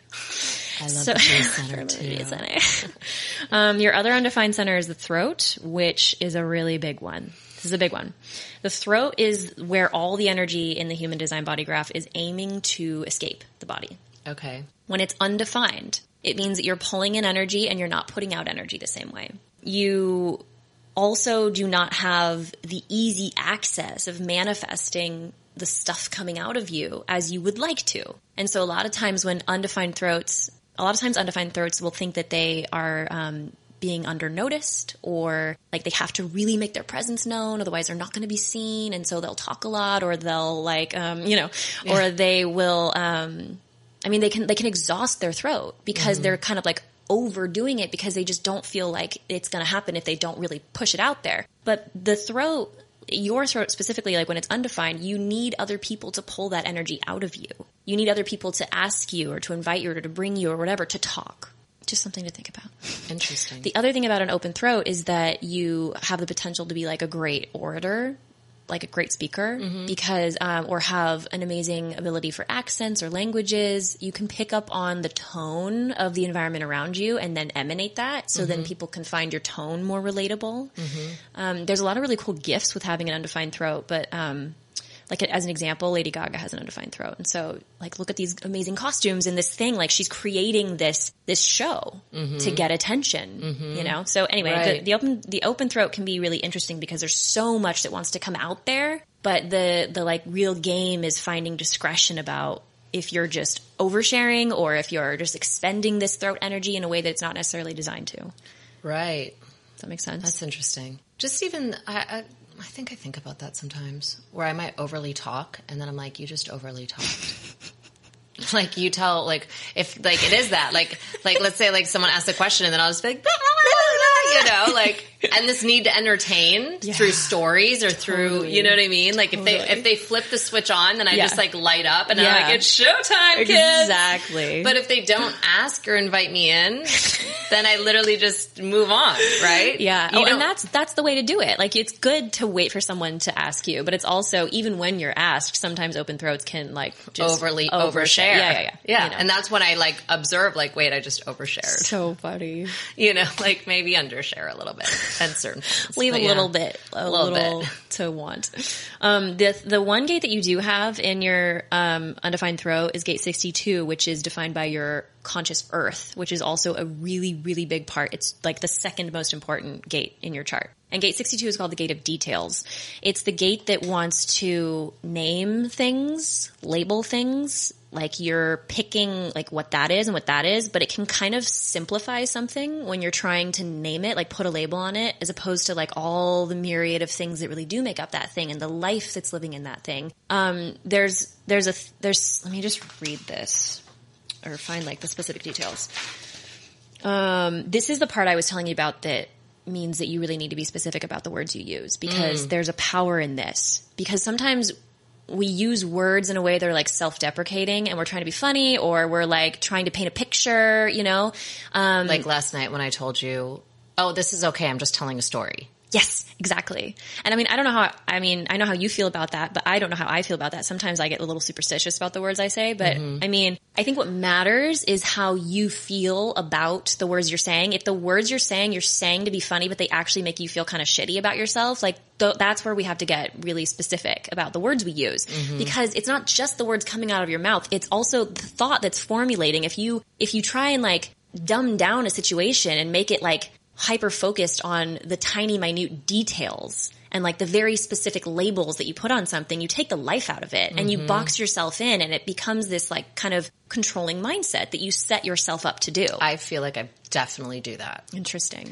I feel like sometimes, I don't even know where this comes from, but like I will flip something to make it, I don't even know how to explain it, more negative or more like I think I'm being humble with it. Exactly. And I'm putting myself down, but like it's really a bizarre thing I do, and I note when I do it. I don't like when I do it, and it's actually untrue. Right? Totally. I totally know what you mean. But it's became such a pattern that it just like comes out quickly. Right. But I need to like be very conscious, like I think I just need to own more of the positivity of things, right? Yeah. Like, let's say, for instance, in this past year, I'm so quick to say, like, oh, I had this an amazing year, and I did all this stuff, and I met all these cool people, and I got time to study, and da-da-da-da. But, you know, I went into massive amounts of debt. And I always say that, massive amounts of debt, right? Did I really go into massive amounts of debt? No. Why am I putting that drama on it? Why am I putting that negativity on it? Why does anyone need to fucking know that? What's my angle there, right? And why am I putting that into the universe? Like massive amounts of debt. That could not, the way the universe looks at it is like you're saying these words, you're not, it doesn't know time. It only... Or yes, no. All it hears is massive amounts of debt. So it's going to just give me massive... Like, I need to shut the fuck up, right? Like, and stop saying that. Just be like, yeah, I had an amazing year. No, I didn't work for 365 days. Yeah. Like, and I did X, Y, Z. Like, you know, I really took this time, and I did to dig into a lot of stuff and just own it and shut the fuck up and walk away. Yeah. Why do I need to put the end... It's like I see myself do this, put an end negative twist on something. I mean, I think a lot of people do that. I think that's like a very common thing, but when you have it's like a disempowerment even. Yeah, but we do it to ourselves. I mean, I know I've seen myself do it because sometimes, and I think this is where it's coming from, is like I'll be really excited about something and I'm like, yeah, this is happening. And then I sort of feel like, oh, I'm being insensitive to like the fact that they're not having as good of a time, or I'm being vain, like, oh, I love my life. Sorry, you don't. You know, like there's something like there's an imbalance that happens when I like my life. So, but that's all, that's like, so if someone was to get offended that you loved your life and they didn't love theirs, that's their fucking problem. Oh, yeah, totally. To be a leader is to stay in the love of your life, right? And that might inspire them to find the love for their life. And I've done that a lot because, like, compared to some people that lived around me growing up, they didn't have it as great as we had it. And by means of other people, like, you know, I didn't come from a rich family. I came from a very middle class, you know. But people that lived in my neighborhood came from a little less. So I always felt bad that, like, or I dated people that didn't get a childhood like I got, or didn't have parents like you know, we all have shit. We all have shit, right? And then so I would, like, feel bad for it. Yeah. But it's like, I can't feel bad for this is, you know what I mean? Like, and I also think that because we know what it feels like to be on the other side where someone's really stoked or someone has enough money to buy the car that they want, and we have this, like, jealousy, this, like, meh, like, and we you don't must want, be meh. yeah, we don't want other people to feel bad or to think that we're that kind of person that's right. like, but that isn't up to us to decide what they think about us or not, because they're going to think it anyway. Exactly. Like, there's this part of me, because I got my new car and it was an inheritance, I feel like an asshole. Right? That I'm driving around this fucking car that now, funny? The first time in my life, I have a car that I love. Right? That's bought and paid for. Done. That's amazing. But there's something deep in me that feels bad and that I'm an asshole. No, I would rather actually have the person back on Earth than have this car. Right. But I'm grateful for my car, and I'm grateful to my family to giving me this money for this thing, because it's, even when I was driving over here today, I'm like, gosh, this car is like, everything's just so smooth on it compared to my old car, right? Like, just even the turn signal is like, oh, it's just flows, you know? I think there's something in that, though, to not feel bad about. I think that's just also wrong teaching. And I think that's really, like, what's the word? I think it's, like, really to continue to walk around and act like you hate your life or hate your life. It's a disservice, and it's irresponsible. Thank you. It's completely fucking irresponsible, because you're not teaching the ways to help people grow and to be able to make choices. Right. If they don't want to make a choice and they want to stay unhappy where they are, that is up to fucking them. If they don't have the strength, the agility, the power, the whatever you want to call it, to change their life, that's on them. To keep living your best life, in a sense, on all levels, and two things are gonna happen.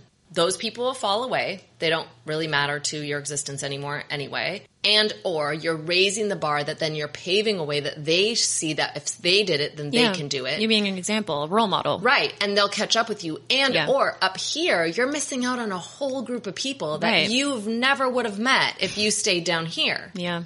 I think what's funny, too, is that from the down here perspective, you don't even really think people exist up there. No, you're like, I'm going to be, like, alone. I'm going to do this thing, you know, like, why would I want to honor myself in this situation? Because I'm going to be fucking alone. And then when you get there, you're like, oh my God, there's a whole bunch of people. And there's a whole nother level where there's a bunch of people there, too. Like 100%. But we can't see it because we're not there. Yeah. And we don't know, like, we don't have to, and I'm saying this to myself as well, and to you and to all of us, is like, we don't have to come to this earth and suffer and live sufferable lives. We really don't. We've been programmed that. We've been fed that by the things we watch. We've been fed that by the stories we've been told in history, that we need to come here, we need to suffer, we need to slave away, we need to never find love, we just need to marry this one fucking person that we've been with forever, that we've known, we can't have all the feels, we can't have all the excitement, because that's just the way the fuck it is. Like, we can't be in a relationship that grows and keeps nurturing and gets better with time. We have to be in something that fucking falls flat, that you don't want to fuck them anymore, that you need to just coexist with this person. Like, what the fuck kind of programming is that? I don't want that shit. I don't want to settle. I have a lot of feelings about it. That you need to go on this career path, or you need to have this fucking job. I mean, this circling back to the beginning of the conversation, that you need to just live out this existence till you have your fucking retirement, that you hope you set the fuck up right, first of all, right? That you will live this hopeful thing that you make it that long to even cash in on this fucking retirement and do things you fucking loathe the entire time. Like, the whole setup of adult life has been so programmed of what we've seen, or what I've seen, because I'm saying it from my perspective, that it looks really fucking lame and hard and miserable. And then if you don't everyone's do that, fucking unhappy. And this is why I couldn't stay in the suburbs. I was miserable in the suburbs because I saw all these people going in and out of their driveways every day, living these fucking miserable lives. I'm not speaking for them. This is what I observed, that none of these people were happy. Maybe there's a few on the block that actually were happy in that existence, right? I didn't want to be like that. Yeah. I didn't want that life. Do I still want kids someday? I think so. Do I want to find the love of my life and like live happily ever after? Yeah, I fucking do. Right? Do I want to be able to like commune around the world and have careers and passions that do light me up constantly? Abso-fucking-lutely. Do I think that I need to settle less than that? No. Do I get frustrated that I don't have that? Yes. But we're in the process. We're in the process. We're in the process of breaking it. And we're becoming aware that we don't want that anymore. When before, we didn't even realize that was a possibility. Mm-hmm. So this is progress. Yeah. The other thing I just wanted to add to that real quick is that I just had a thought. There's another, I'm just going to skip through that. There's another, was there anything else you wanted to say about that? Because I interrupted you with a thought and then I got sidetracked. My tangent got out. Did you? Are you sure? Okay. Are you sure? Okay, so I wanted to say something also because you mentioned about like how that whole boxed in life is just like makes you crazy. And obviously anybody listening could tell that you're passionate about that. Mm-hmm. Your unconscious son, another of the top 4 main gates, is in the gate 50, which is the gate of values, which hates hierarchy. It hates being stuck in the thing.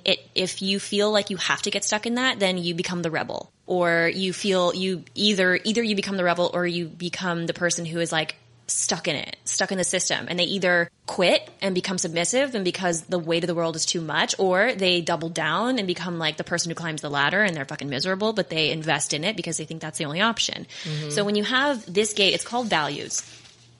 And it's like creating social values. It's creating the rules about like what's okay, what's not okay. And, when other people basically tell you, like, I'm going to be responsible for you because I'm your higher up, it drives you fucking nuts. I know this from personal experience. I also have this gate. Mm-hmm. So I know what this gate feels like, where it's like, let me be responsible for myself. And what your ultimate, like, vision when you have this gate, especially in such a high placement, is that you want all people to be free to be responsible for themselves. Mm-hmm. And you recognize that if it's a hierarchy like that, where everyone has the responsibility for like their own, like getting their shit done, that everyone will thrive. Mm-hmm. And the system of being like on the ladder is not really conducive to as good as it could be. Mm-hmm. And, I've always felt that no one should rule over anyone. I used to say back in the day, I don't give a fuck if you're the president of the United States. If you're a shit ass person, I'm going to treat you like a shit ass person. I'm not going to bow down to you because you're XYZ. I could never, even as a child, like see that. Mm-hmm. I could never just like, oh, you're an elder. Like I need to just bow down to you. If you're not a good elder, you're not going to get my respect. Mm-hmm. In this one self-development course I was in a long time ago, they would say like, police yourself. Mm. You know when you're doing something right or wrong. Love that. Just I totally agree we're not too. Policing you. Police yourself. Oh my God, it's so funny. I just realized I used to say that all the time when I was a little kid. I used to be like, honestly, I feel like everybody already knows what's right and what's wrong with them, and they don't need anybody to tell them. Right. That's totally if we choose to do something wrong, for the majority of the human beings, it is a very conscious choice of what we're doing. If you're at work and deciding not to do something, you're very consciously aware that you're making that decision to not do something, right? You know when you're not doing something right. That is an absolute choice. You don't need someone to come down. Like anytime I feel like I am being policed over, like my skin crawls. Like even just the other day when my apartment manager was calling me because I didn't move my car for the construction people. And she's like, and you need to call me right after you move your car. And I was thinking, I'm not fucking calling you. Yeah, and then you turn into the rebel. I'm not, because I'm not a fucking child. Exactly. Like, your messages were not clear. Okay, I didn't move my car, right? But I'm not going to sit and call you and let you reprimand me like I'm a child. So guess what? I'll move my car when I'm ready to move it, and I'm not fucking calling you. Yeah, I think I jumped to rebel a lot more than I do the submissive.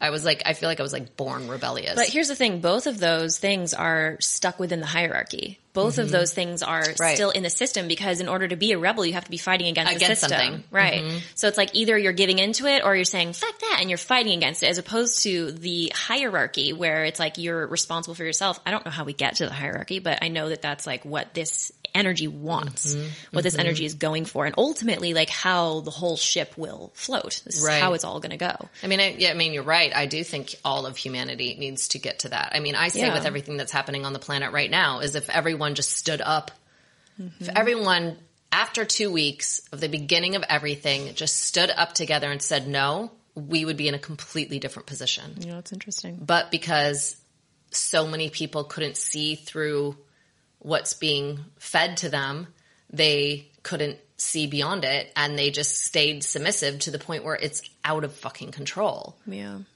And it's all part of the process. Right.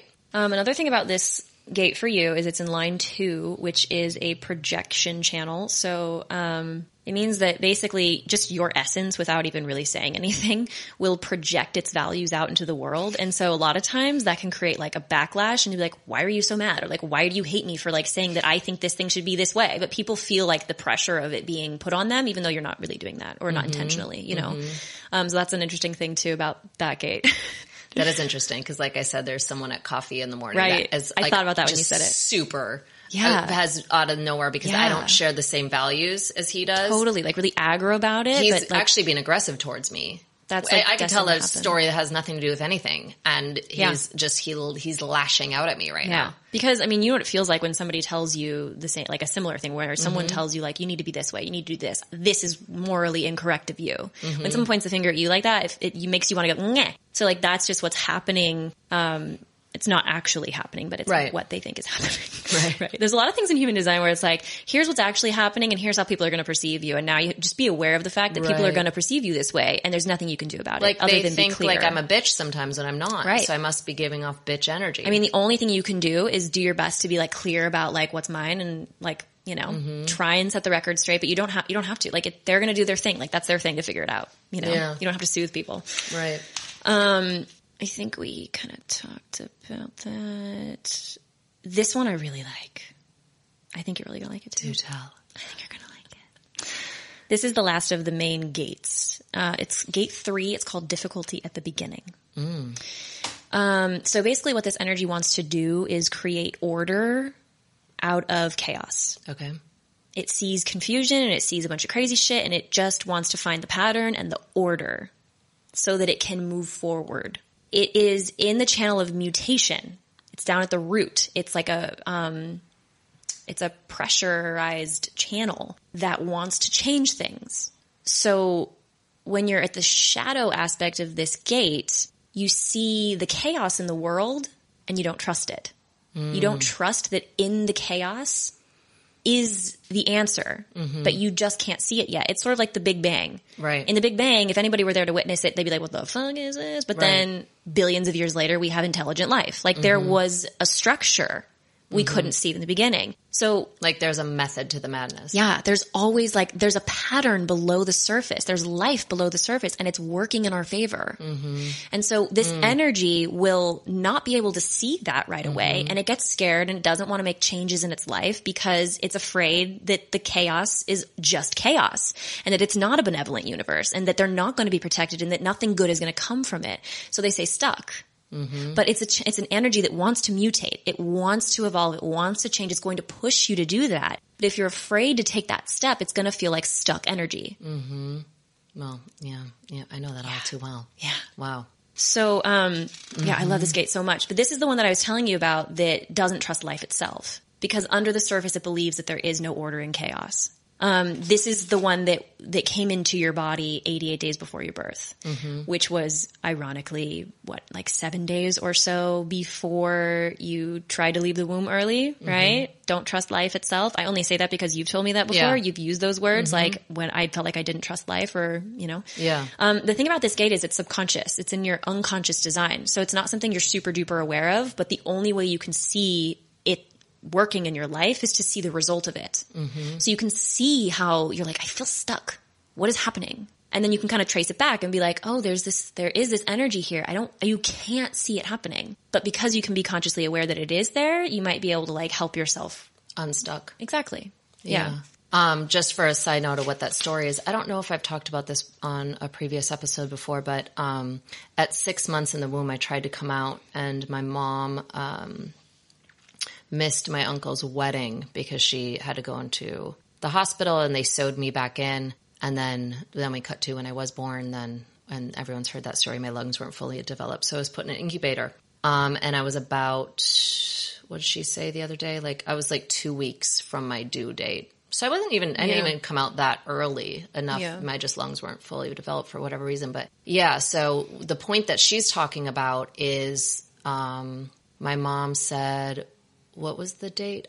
November 3rd, I tried to come out. Yeah. No, November 3rd was the wedding, and it was the wedding, a couple days before that. So, and then you were saying that when that time frame hit on my chart in human design, it was around October 27th. October 27th is your design date. Okay. Which is basically when you take when you get a horoscope, it's a snapshot of the sky at the time you were born. In human design, there are two snapshots. There's one 88 days prior to your actual birth, and there's one of your birth. The prior one has to do more with your body, and it's unconscious. The on your birthday is the one that's like your personality, but they combine together to create your complete chart. I wonder, this is really interesting. That just came to me. So let me tell you, what if, I don't nothing because I haven't had a child yet. I know nothing about I know some things, but I don't know the actual scientific structures of the development of a fetus. Mm-hmm. Your design date, is that when the fetus is actually pretty formed? I mean, you're 6 months in. Yeah, like obviously there's a lot more that goes to it, but that date being 88 days before you're born, like in some aspect of whatever it is, almost everything is formed just enough before the final touches are put on, right? Like a painting, like most of the painting is finished at that point, but then you do the last minute details and a little layover here and you need to dress it up over there. So they give that date because then that's when the human self is formed enough, like enough, I'm saying like into its fullity, you know what I'm saying? Yeah. That then when you're born, that's when the soul comes in. Mm-hmm. That's when the soul and the body emerge. Yeah, I don't know. It's really so that would be why that, I would love, it's a really interesting I would love to bring this up to Phoenix actually. She might actually know more about this and then tell her the human design about that. Yeah. Cause she always knows these little things. And then she'll be like, no, I don't know. And I'll be like, no, you know everything. I was just telling you that yesterday. I'm like, you know everything. Don't let me down. Don't let me down. No, I don't get let down. She always like knows the things. But that would be an interesting point if that's when it is. That's when the soul emerges. That's when the body's pretty much like, let's say 90% formed enough that has that date. And then this is when the soul meets the body. Yeah, that's date interesting. and I'm comes sure I into could this look that up. It's realm. probably in human design. Like, why is it 88 days before? Yeah, I don't know. I would love to know that. Yeah, really curious. But so that's when this whole picture was taken, and that's the main gate of that picture is that not trusting life propensity. I'm gonna just see something while you're talking. What does? I want to tell you one more thing about that gate. Okay. When you're ready. So I wanted to just look up what does the number 88 mean?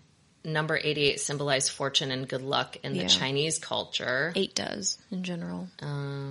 I was also born in 1988. I know. When I was a kid, I thought I was born in 1888 for like many years. And I remember having this conversation with my grandma and she was like, are you sure? And I was like, I'm positive. She's like, I think it's 1988. And I was like, I promise you it's 1888. And she was like, okay, sure. And angel numbers 88 is reminding you that it is time to end something in your life and start something new. Ooh. New changes are about to come. Ooh. Let's open this up a little because this is actually interesting.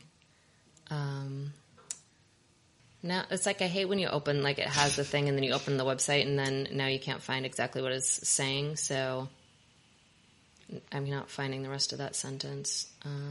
So I think let's just move on. Yeah, right. Okay. That's cool though. Yeah. Starting something new. Starting something new, which that would make sense because you're like going from the developing of the human body to like getting ready to actually imprinting it. Yeah. And merging the soul and the body into this. Yeah. Okay, so I want to go real quick into a little more detail about the shadow and the gift of that gate because I think it's important. So there are two, like, there's a repressive shadow and there's a reactive shadow. So it's just like different variations of how the shadow can appear. So the repressive shadow is called anal. I know you'd like that. But basically what it is it becomes really controlling about life. Remember, we're talking about the gate that doesn't want to change. But change is necessary. It wants to change, but it's too afraid to change. So in the shadow, one of the options of how it's expressed is that there's like a tightness, and it's actually reflected in your breath, in like a clutching of your own breath. And so breath work can be really helpful for this energy of like releasing and letting go, right? So one side wants to control, and then the other side becomes disordered, it's called. It's afraid that any fear that will come up will it's afraid that any change that comes up will only create chaos. And so it avoids change at all costs because, of course, it doesn't want chaos. It doesn't trust that the chaos is where the gold is. And when you're in that energy, your anger is a indicator of like, you're not trusting. So when you're feeling angry in that part of the shadow, that's where you can be like, where is this coming from? Because in this case, anger comes from a fear of like, I don't trust the world and I'm fucking pissed about it, or whatever. I don't really know how it works. But like the anger is a sign to look inward and to be like, where is this coming from? Wow, I can see that really playing out a lot. Yeah. When my anger boils up to certain things. Because my anger will boil up into when I feel stuck. Or into when relationships aren't going in proper directions, or just a lot of things, actually. And I get that anger boil. It's a good one.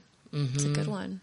And then when you're at the gift, when you're at the higher frequency and you're no longer like in the victim mindset, you are more able to embrace that life is designed to change. It's designed to mutate, and that there's power in the chaos. And then you become the kind of person who's willing to co-create with the world. Instead of trying to put your reality onto the world, you let everything be and you work with it. So it's a co-creation. It's like a surrender, but you're also like, we're working together here. So in those cases, the world can throw whatever it's going to throw at you, and you're willing to go into the chaos because you know that that's just the beginning. That's why it's called difficulty at the beginning, because any change has that moment of time where it's chaotic. But chaotic isn't really bad. It's not really what we think it is. So yeah, that's what going into the gift looks like is you start co-creating and cooperating with what's actually happening instead of trying to change it. Wow. Pretty fucking cool, right?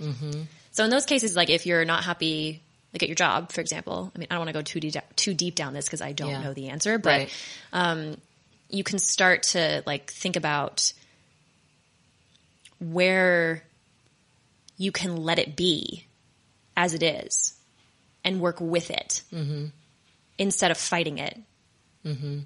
Whether that means making it more tolerable, whether it means seeing there are opportunities in this current situation, or whether it means moving on, or you know what I mean? There's like, it's just opening up options in the now instead of being like, now is fucked, so I can only feel fucked in this fucked little box. Yep. Yeah. Okay, cool. Moving on. We're almost done. It's the longest podcast of all time. There's two other, I literally like highlighted it, other noteworthy gates. Such a fucking nerd. Okay, so these two gates I love. You have both of them in your conscious design. One is called the Yes Gate. Ooh, I love the Yes Gate. Yeah, it's the gate of perseverance. So basically this gate, and it's your conscious north node, which is like the direction that you're going in this life. So it's really important. This is a very lucky gate. This is the one I was briefly telling you about. This gate, when you, it's called perseverance because it basically means that you succeed where other people don't, purely because you don't give up. You have that potential in you to just be like, no, I'm not quitting. It can also be the yes gate in that you just overcommit and you say yes to everything instead of having discretion about what you want to commit your energy to. And the really important thing about this gate is that it's lucky or it's unlucky, depending on how much you commit. Right. We were talking about this the other day. Okay. Yeah. So that the audience can understand a little bit, when you are half-hearted about something, when you only have one foot in and one foot out, you're actually creating bad luck, especially when you have this energy in your north node. That's huge. Yeah. So this energy, if you don't commit your energy half-heartedly to things, if something comes your way and you're only half in it, and you say, nope, not fully in this, not committing my energy, I'd rather stay in the void of having nothing to do, then you're creating a vacuum for the thing to come in that you are ready to commit to. And then when you do commit your full energy to it, mountains move. The universe, it's like the universe hears you. It's, you know, all those memes, it's like jump and the universe will catch you or whatever. This is that like jump. But that doesn't mean jump to everything. It means jump to the thing that's right for you. And when you do, the universe will match you. And crazy shit happens. It becomes the gate of, like serendipitous things are happening to you all the time. You're just in the right place at the right time. I look at that as like when I first moved to LA, everything was just handed to me and given to me, and opportunity after opportunity, whether I took the opportunities or not. And just, it was like every day was magical. And I was actually reflecting on that. And I think you and I talked about this like maybe a month ago or so. Like, why do things not feel magical sometimes now? Like, when did that end? Like, when did, you know what I mean? At what point in life did we stop allowing things to be magical? God, I know. And we stopped letting, because I mean, I walked into the city and was handed the city. Yeah. Without even trying. But I was like, I'm going to LA and I'm going to do this.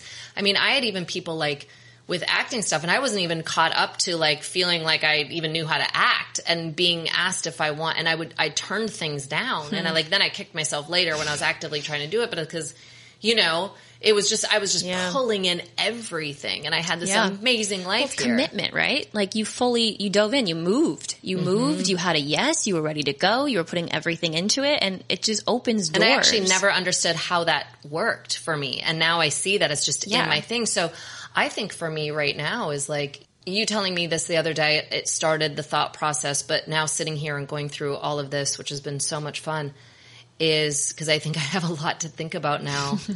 And all the things that I've put on my plate right now and everything that I'm doing and pulling in even more is like really like sitting with each one of it and really feeling into it. Yeah. Are you doing it because you think you should? Are you doing it because you think it's going to get you this thing, but your sacral's like, I don't really have energy for this. Yeah. Like, I don't really like it. And it's okay if you have multiple streams of income or you have multiple things, but you just have to be lit up by them and you have to be fully committed to them. Because if I find those things again, which I you know, some of them we already know what they are. Yeah. Cause the spiritual stuff always lights me up. Yeah. What can I pull in? How can I create that magic again that I had in my early 20s? Because I had so much fucking magic. Right? So much magic. Yeah. And I want that again, and I've wanted that again. I want to, you know, like everything was coming to me. And, you know, I know we're in a different kind of holding pattern time right now on Earth. It's like, you know, the energies are really dense around, but it's like, we can still create that magic in our everyday lives. Yeah. We can actually tune out this greater story and bigger thing that's happening, and some people might think it's selfish, but sometimes we need to be selfish. Oh my God, like this moment to me like culminates the entire thing of like not giving into that, not giving into the like the negative aspect, focusing your energy on the productive thing, the thing in the direction of the light, the thing that you want to go towards. Like that thing I was telling you before, the which wolf is going to win. There's two wolves fighting within you. One of them is going to win. Which is it going to be? The one that you feed. It's not about fighting the devil. It's about feeding the light. The devil will starve to death if you simply pull your energy away from trying to fight it and you just feed the light. Yeah. So I really want to sit with this, definitely, these energies now and fully run them through my body, because my body tells me a lot, and I put my thinker cap on and I'm put my warrior suit on and be like, okay, I hear you, body, but I can't comprehend how that is going to work out. Trust in life. Exactly. So I'm going to go do this, even though daily things are screaming to please don't do this anymore. Yep. And that's your sacral too, like coming to trust your sacral, because your sacral knows right away. It knows like, this is good, or I don't fucking want to do this anymore. And your sacral is the thing that's going to give you the energy to do it or not. So if it doesn't have the energy, you're going to be fucking exhausted all the time. You're going to be showing up just depleted. There's one more gate if you want to hear about it. Okay, cool. Well, this is hello. Why stop now? Okay, so this is the gate 14, the abundance one I briefly told you about. This one, oh God, Sarah, I love this one so much. Do you know how long I've been waiting to tell you about this exact gate? Really? I'm so fucking excited to tell you. Me this whole well, time. I wanted to like have it be a fresh thing for you. Okay, so this one is so good. You guys, this is the big reveal. It's the big reveal. This is the moment we've all been waiting for. Sarah's gate 14. Abundance. Gate 14 is this in your... This is where I become a billionaire. Maybe. Do you know I used to take my bank slips, like I would deposit like $1,000 in my bank account, and then I would actually put commas and zeros to make it $1 billion all the fucking That's time. Amazing. Okay, I went to Bali a couple years ago, and we had this bill that was in rubies, which was like millions of rubies, right? Where it's like $100 or something. I don't know the exact, but you know what I mean? So we got this bill, and it was literally like 10 million rubies or something crazy. And I was like, oh my God, that number like made my heart go, whoa. And I was like, I'm keeping this. I'm going to keep this and make it like pretend like it's a bank statement, right. you know? Yeah. I mean, that's how here's my thing. And like, I've had a lot of conversations, especially with people in the spiritual world as of lately of looking at all this, because there's a lot of spiritual people that be like, you don't need money. Money doesn't mean everything and blah, blah. No, it doesn't. But to make big changes, to create, let's say, retreats or sanctuaries or this or that, unfortunately, in this plane of earth, we do need money. We do need abundance. We do, to create bigger, you do need the resources in whatever form or fashion they come. So I've actually felt myself in the past couple months even be more open to receiving money and allowing that to come in. Love it. And being okay with it. Like, I like nice clothes. Yeah. I found through the pandemic, I used to love going out to dinner. I don't actually care about that as much anymore. So certain things that my mind pre-pandemic attached to of what I needed money for. That's interesting. No longer feeds me. I still think I love clothes are a form of expression. Yeah. You know what I mean? I like to put on certain things and do certain things. I don't think that's ever going to go away. I don't think it has to. No.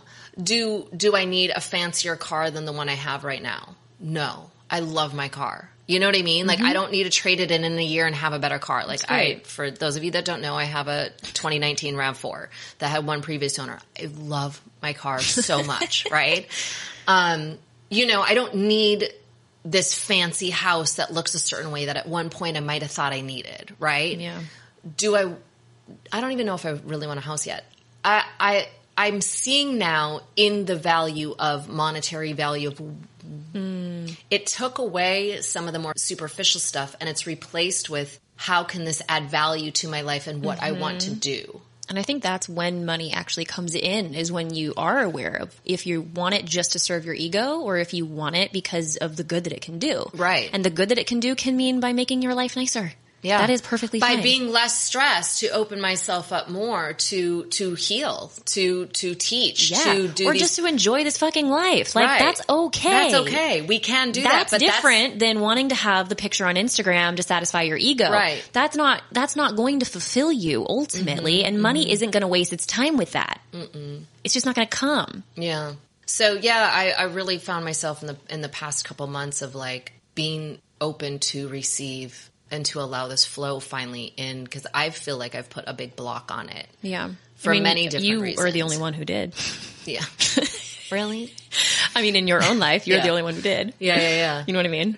Me too. I'm the only one who did in my life. Right. Yeah. That's all I'm trying to say. So I'm curious. Okay, to so hear here, more. let's go a little more. So, it's in your conscious Uranus, which represents your uniqueness, your liberation. It can be shocking. It can be unexpected in the way that it expresses itself. Nonetheless, it is gate 14, the gate of abundance. And, here's the cool thing about this gate. In the shadow, you don't trust that your desires, the things that you want, are divinely inspired.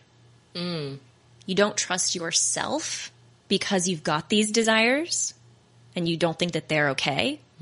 And so what happens is you start to compromise yourself in the ways that we shouldn't be compromising ourselves. So there's compromise that's like where you want to go to dinner, or, basic shit that like you can have it this week, next week I get my choice. Like that's one kind of compromise, which is A-okay. But the compromise where you don't value what your like inner child is saying, or where you say, I have this desire, but I know better. I'm not going to do that. Or I have this, this thing about me, this like the important things. Hold on, I wrote some of them down.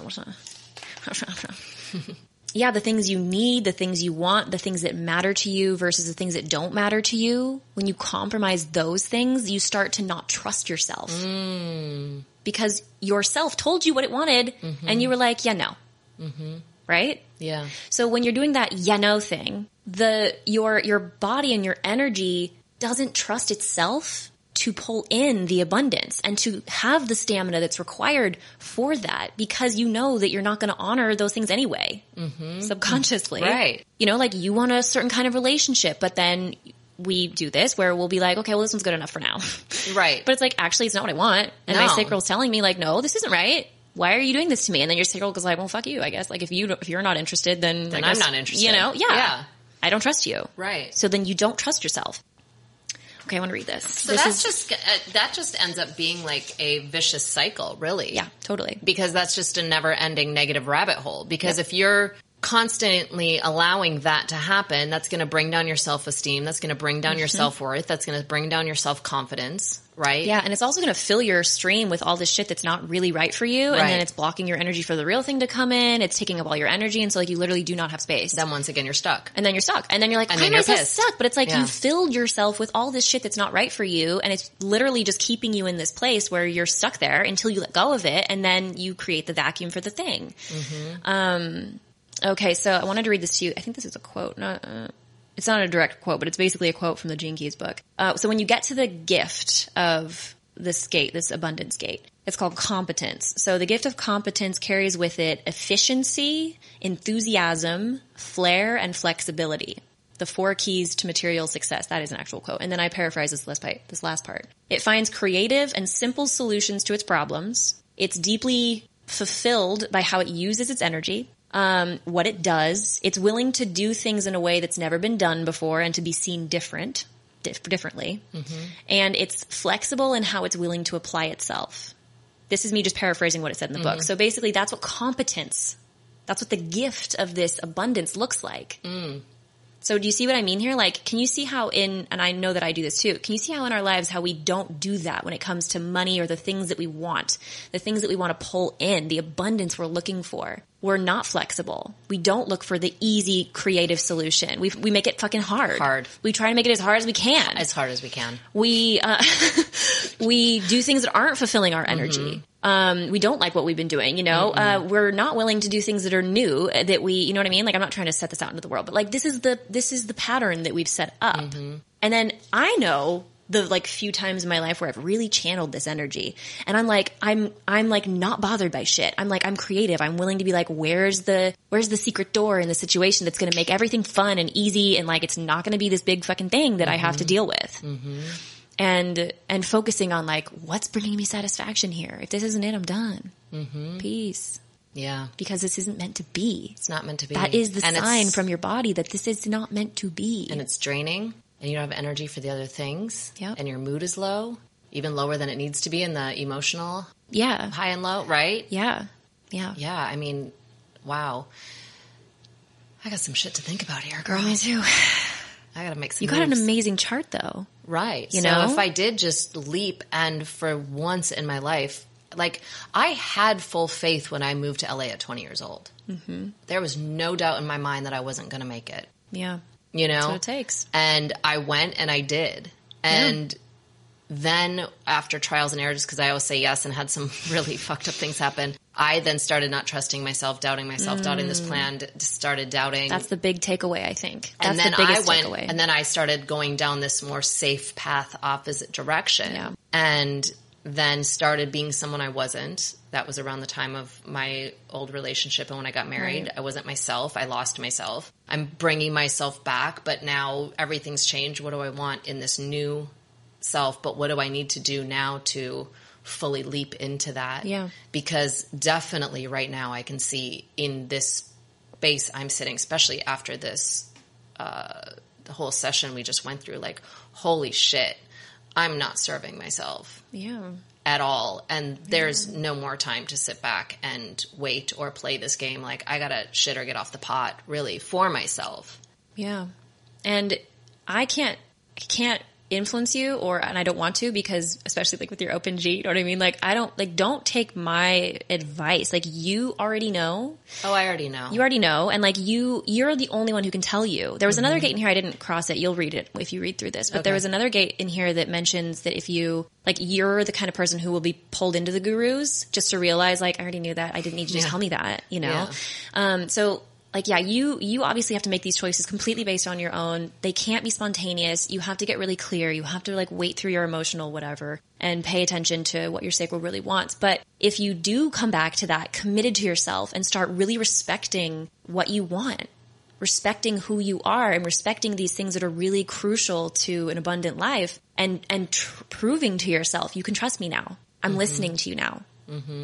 You know, once you start, and even if you just do that in small ways of like, you can trust me now. Tell me what you want. Tell me how you feel. I'm going to listen. I'm going to respect you in little ways and start building that trust back with your body. Then your body will start giving you bigger signals and and it'll become easier and become more obvious of like, oh, that's the answer. I don't know where it's going to lead, but my sacral said yes. And that's where I go. Yeah. I mean, I tell people even when I left my marriage, it was like, well, it wasn't my sacral, but I was being pulled by my heart. And I didn't know where I was going and I didn't know what's on the other side of it, but everything was like, you need to leave this. Yeah. And you need to just keep going and you need to just follow this and just go. And I did. And like, I get it now. You know what I mean? And I wasn't supposed to be in that. And I can see all the ways it wasn't serving me and I wasn't serving it and we weren't serving each other. But I really need to tune into these energies because I already know what they are. I mean, I've already felt them. And now it's like putting a face to, and this is more real than I really realized how real it was, if that makes any sense. Because I'm very in tune with all the things. But like we said, I didn't trust it. And just for a little backstory for the people listening, I just had a healing a few weeks ago after this really crazy trip that Kimberly and I took to Ojai where we had these tarot card readings and long story short, the tarot reader, we were talking about being stuck on the way. Yeah, like amazing. Once we got off the freeway going into Ojai, we were talking about being stuck. And then I literally a half an hour later sat down with this tarot reader that Kimberly had gifted me the session for. And she told me there was two things of why, like out of the gate, you are stuck because of these two things. And I've been on a journey since then of healing. And so this healing that I had after the tarot reader, my girlfriend was like, holy shit, you don't trust life. And that goes to my birth and it goes to different things and it just like uncovered. So then now we're seeing the untrusting in the chart of my human design. And it's like, I always really believe like once I'm always looking for the seeds of things. And once I find the seeds, I feel like it's such an empowerment to, yes, those things might still be there, but they no longer need to unconsciously rule you. Oh, God. And you can start working with them and move past them. They don't Cliff have to. Notes. Yeah. That's it. And that's it. And that's what this reading is just adding to the journey of, you know, and then I haven't mentioned this on here before. A couple weeks ago, I went and did a mushroom journey out in Joshua Tree with my tribe. And this I actually want to go back to something you were saying about growing up and not needing to go party and do this anymore. And that's what's interesting about me sitting with plant medicines right now is the complete opposite of needing to go get like fucked up in a sense. Like I want to have nothing to do with that anymore. Even partway through my mushroom journey, I'm like, I don't ever want to do this again, even though I probably will to that extent because of what came later. But I have no desire to go there. I've only been doing it to expand my consciousness from where I'm at now, because in doing plant medicine in the right settings, in ceremony with great purpose and speaking to the plants to set intention of what you want to see, know, heal, journey through, they actually do respond. And it's really an amazing thing. If you ask them to have a mellow time, it'll give you a mellow time. If you ask to see something you haven't seen, which the mushrooms did, I did see, I was brought into the void of life. I was brought into the beginning, the inception of time, where the creation was me. And it was scary in the moment to be sitting there and seeing that. But I asked for that. I asked going into it, I want to see something I've never seen. I want to see something bigger and I'm ready to see it. And then when I was in it, I'm like, I'm not ready to see it. I'm so scared. You know, and then I had to go through a little mind fucked after that. But none of this in this point in my life is to get fucked up. It is to expand. It is to start healing things. It is to trying to go back to what was my point of this. So in this journey, my friend Santo, who's an alchemist, we were talking and I was eating a grapefruit, right? And we're like in the middle of our trip. I'm eating a grapefruit. We're standing next to a compost bin we were just talking about how the people that were on this journey with us, spiritually, people were on different parts of the path, right? And I was really saying like, it doesn't mean that we're better than them, right? Because there's other people further along than us. I think it's a reflection to show how far we've come doing the work, which is really beautiful. And he's like, yeah. And he's like, wait a second, slow down. And I'm like, what? And this is where the testing thing comes really in. He's like, okay, compost. And I'm like, yeah. And he's like, and I just suggested we build a fire outside. And he's like, look outside, that fire. And I'm like, okay. And he's like, compost. He's like, Sarah, I know you can get this. And I literally went blank and I'm like, I have no idea what you're talking about. And we're on drugs. So, like, is this one of those drug moments? He's like, no, think about it, Sarah. Compost. Fire. Do you see it? And I'm like, eating my grapefruit. I'm like, no. And he's like tapping my forehead. He's like, focus, Sarah, focus. I'm like, I don't know what I'm focusing on. And he's like, okay, I know you can get this. I don't want to have to spell it out for you. I need you to focus. I'm like, fucking A. He's like, geez. Compost. Fire. I'm like, I don't get it. I don't get it. Then finally he broke it down to me. He's an alchemist, okay? He showed me that my element is fire. Regardless that I was born in earth, my element is fire. That I spark ideas. I spark situations. I spark people. I spark things. I bring, like I'm the spark to many situations. And that because I didn't really understand or know that is my actual what he calls the game of alchemy, that is my element. I've, like a baby rattlesnake, go around and sting, go around and bite, not knowing what I'm doing, setting things on fire, lighting things and not knowing because I have all this fiery energy and I didn't know my element. So therefore I haven't been able to place it and use it and properly tame it and direct it in the right ways. That if you were earth, you would direct your energy differently. You would show up as earth. Now I know I could show up to an earth, and if I'm fire, what is in the alchemy game? What is our relationship? Or if I show up in someone's water, I'm a fire.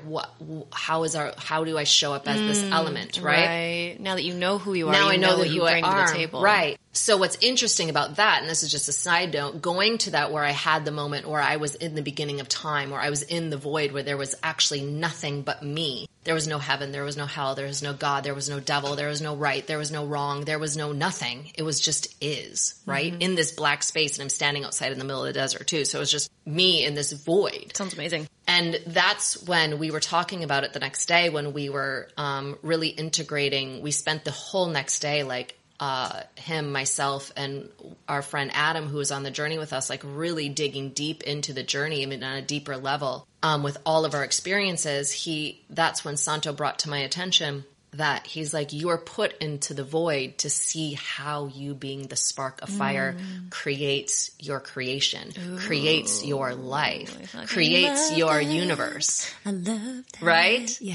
Yeah. That's good shit. And so it no longer became a scary thing for me to have gone through that and to see that, because now I see we tied around the whole purpose to it, right? So long story short, this reading right now and you being on your journey and learning all of this about human design, and instead of random note cards coming across my path and bringing it to the table of the whole, actually couldn't have came at a better time. And everything is so divinely planned that. Funny. Because now this makes even more sense to be in my own healing, expansive journey of where I'm going than it would have, let's say, even 6 months ago. Yeah, totally. And it's right on par with everything that I've gone through since going to Ojai and her telling me I need to heal these certain parts. And now I'm seeing it as a bigger whole, that I think that at this point I can really start co-creating with me and the universe in the life that I actually truly desire and want and have passion for again, instead of being a drone into this life that I think that I'm supposed to do that doesn't It's fulfill all the me. shoulds versus all the what's real for me, and trusting that. Yeah, Santo is saying to me, even with that, of tuning into the sacral, but he's also tuning into your spark. What lights you up? What gives you passion? Oh my God, I love that. Does that relationship... That's so funny because that's straight out of your human design. Does that relationship light you up? Does that job light you up? Do you feel passion in that? And then I started looking back back in my past, that lit me up, and that's when everything go, and I had passion and this, and then somewhere I got scared of my own fire, my own spark, and my own passion. Yeah. So it's all coming full circle, coming back around for me to create again from that space, but this time trusting it. Because I think the distrust and the unconscious distrust and the subconscious distrust is what made me kind of blow it all up. Yep. Yeah. And then I'm like, oh my gosh, I was wrong because it all blew up. No, you're just a little baby rattlesnake. You didn't know what you were doing. You knew you had this energy and this power and this and this passion and this drive and blah, blah, blah. You had no direction. And now it's Open G Center. It's my open G. It's my open G. She got an open G. This girl got open G, yo. So anyway, good shit, man. Yes. That being said, is there anything else you would like to wrap up with? Otherwise, I think we can call it a day. I think that encompassed a lot. Well, thank you. My God, thank I loved it so much. Me too. Thanks for sitting with me again and doing this again. So my pleasure. Call Kimberly for readings. I mean, this is fascinating, and you can tell that you really enjoy it, and you put a lot of detail into it, and it's really beautiful. Thank you. And I honor you for sitting here with me. Thank you, my love. And your friendship and your love. I love you so much. And that you're the same person. It's fun. Yeah. And thank you again for listening, and we will talk with you again very, very soon. Bye. Bye.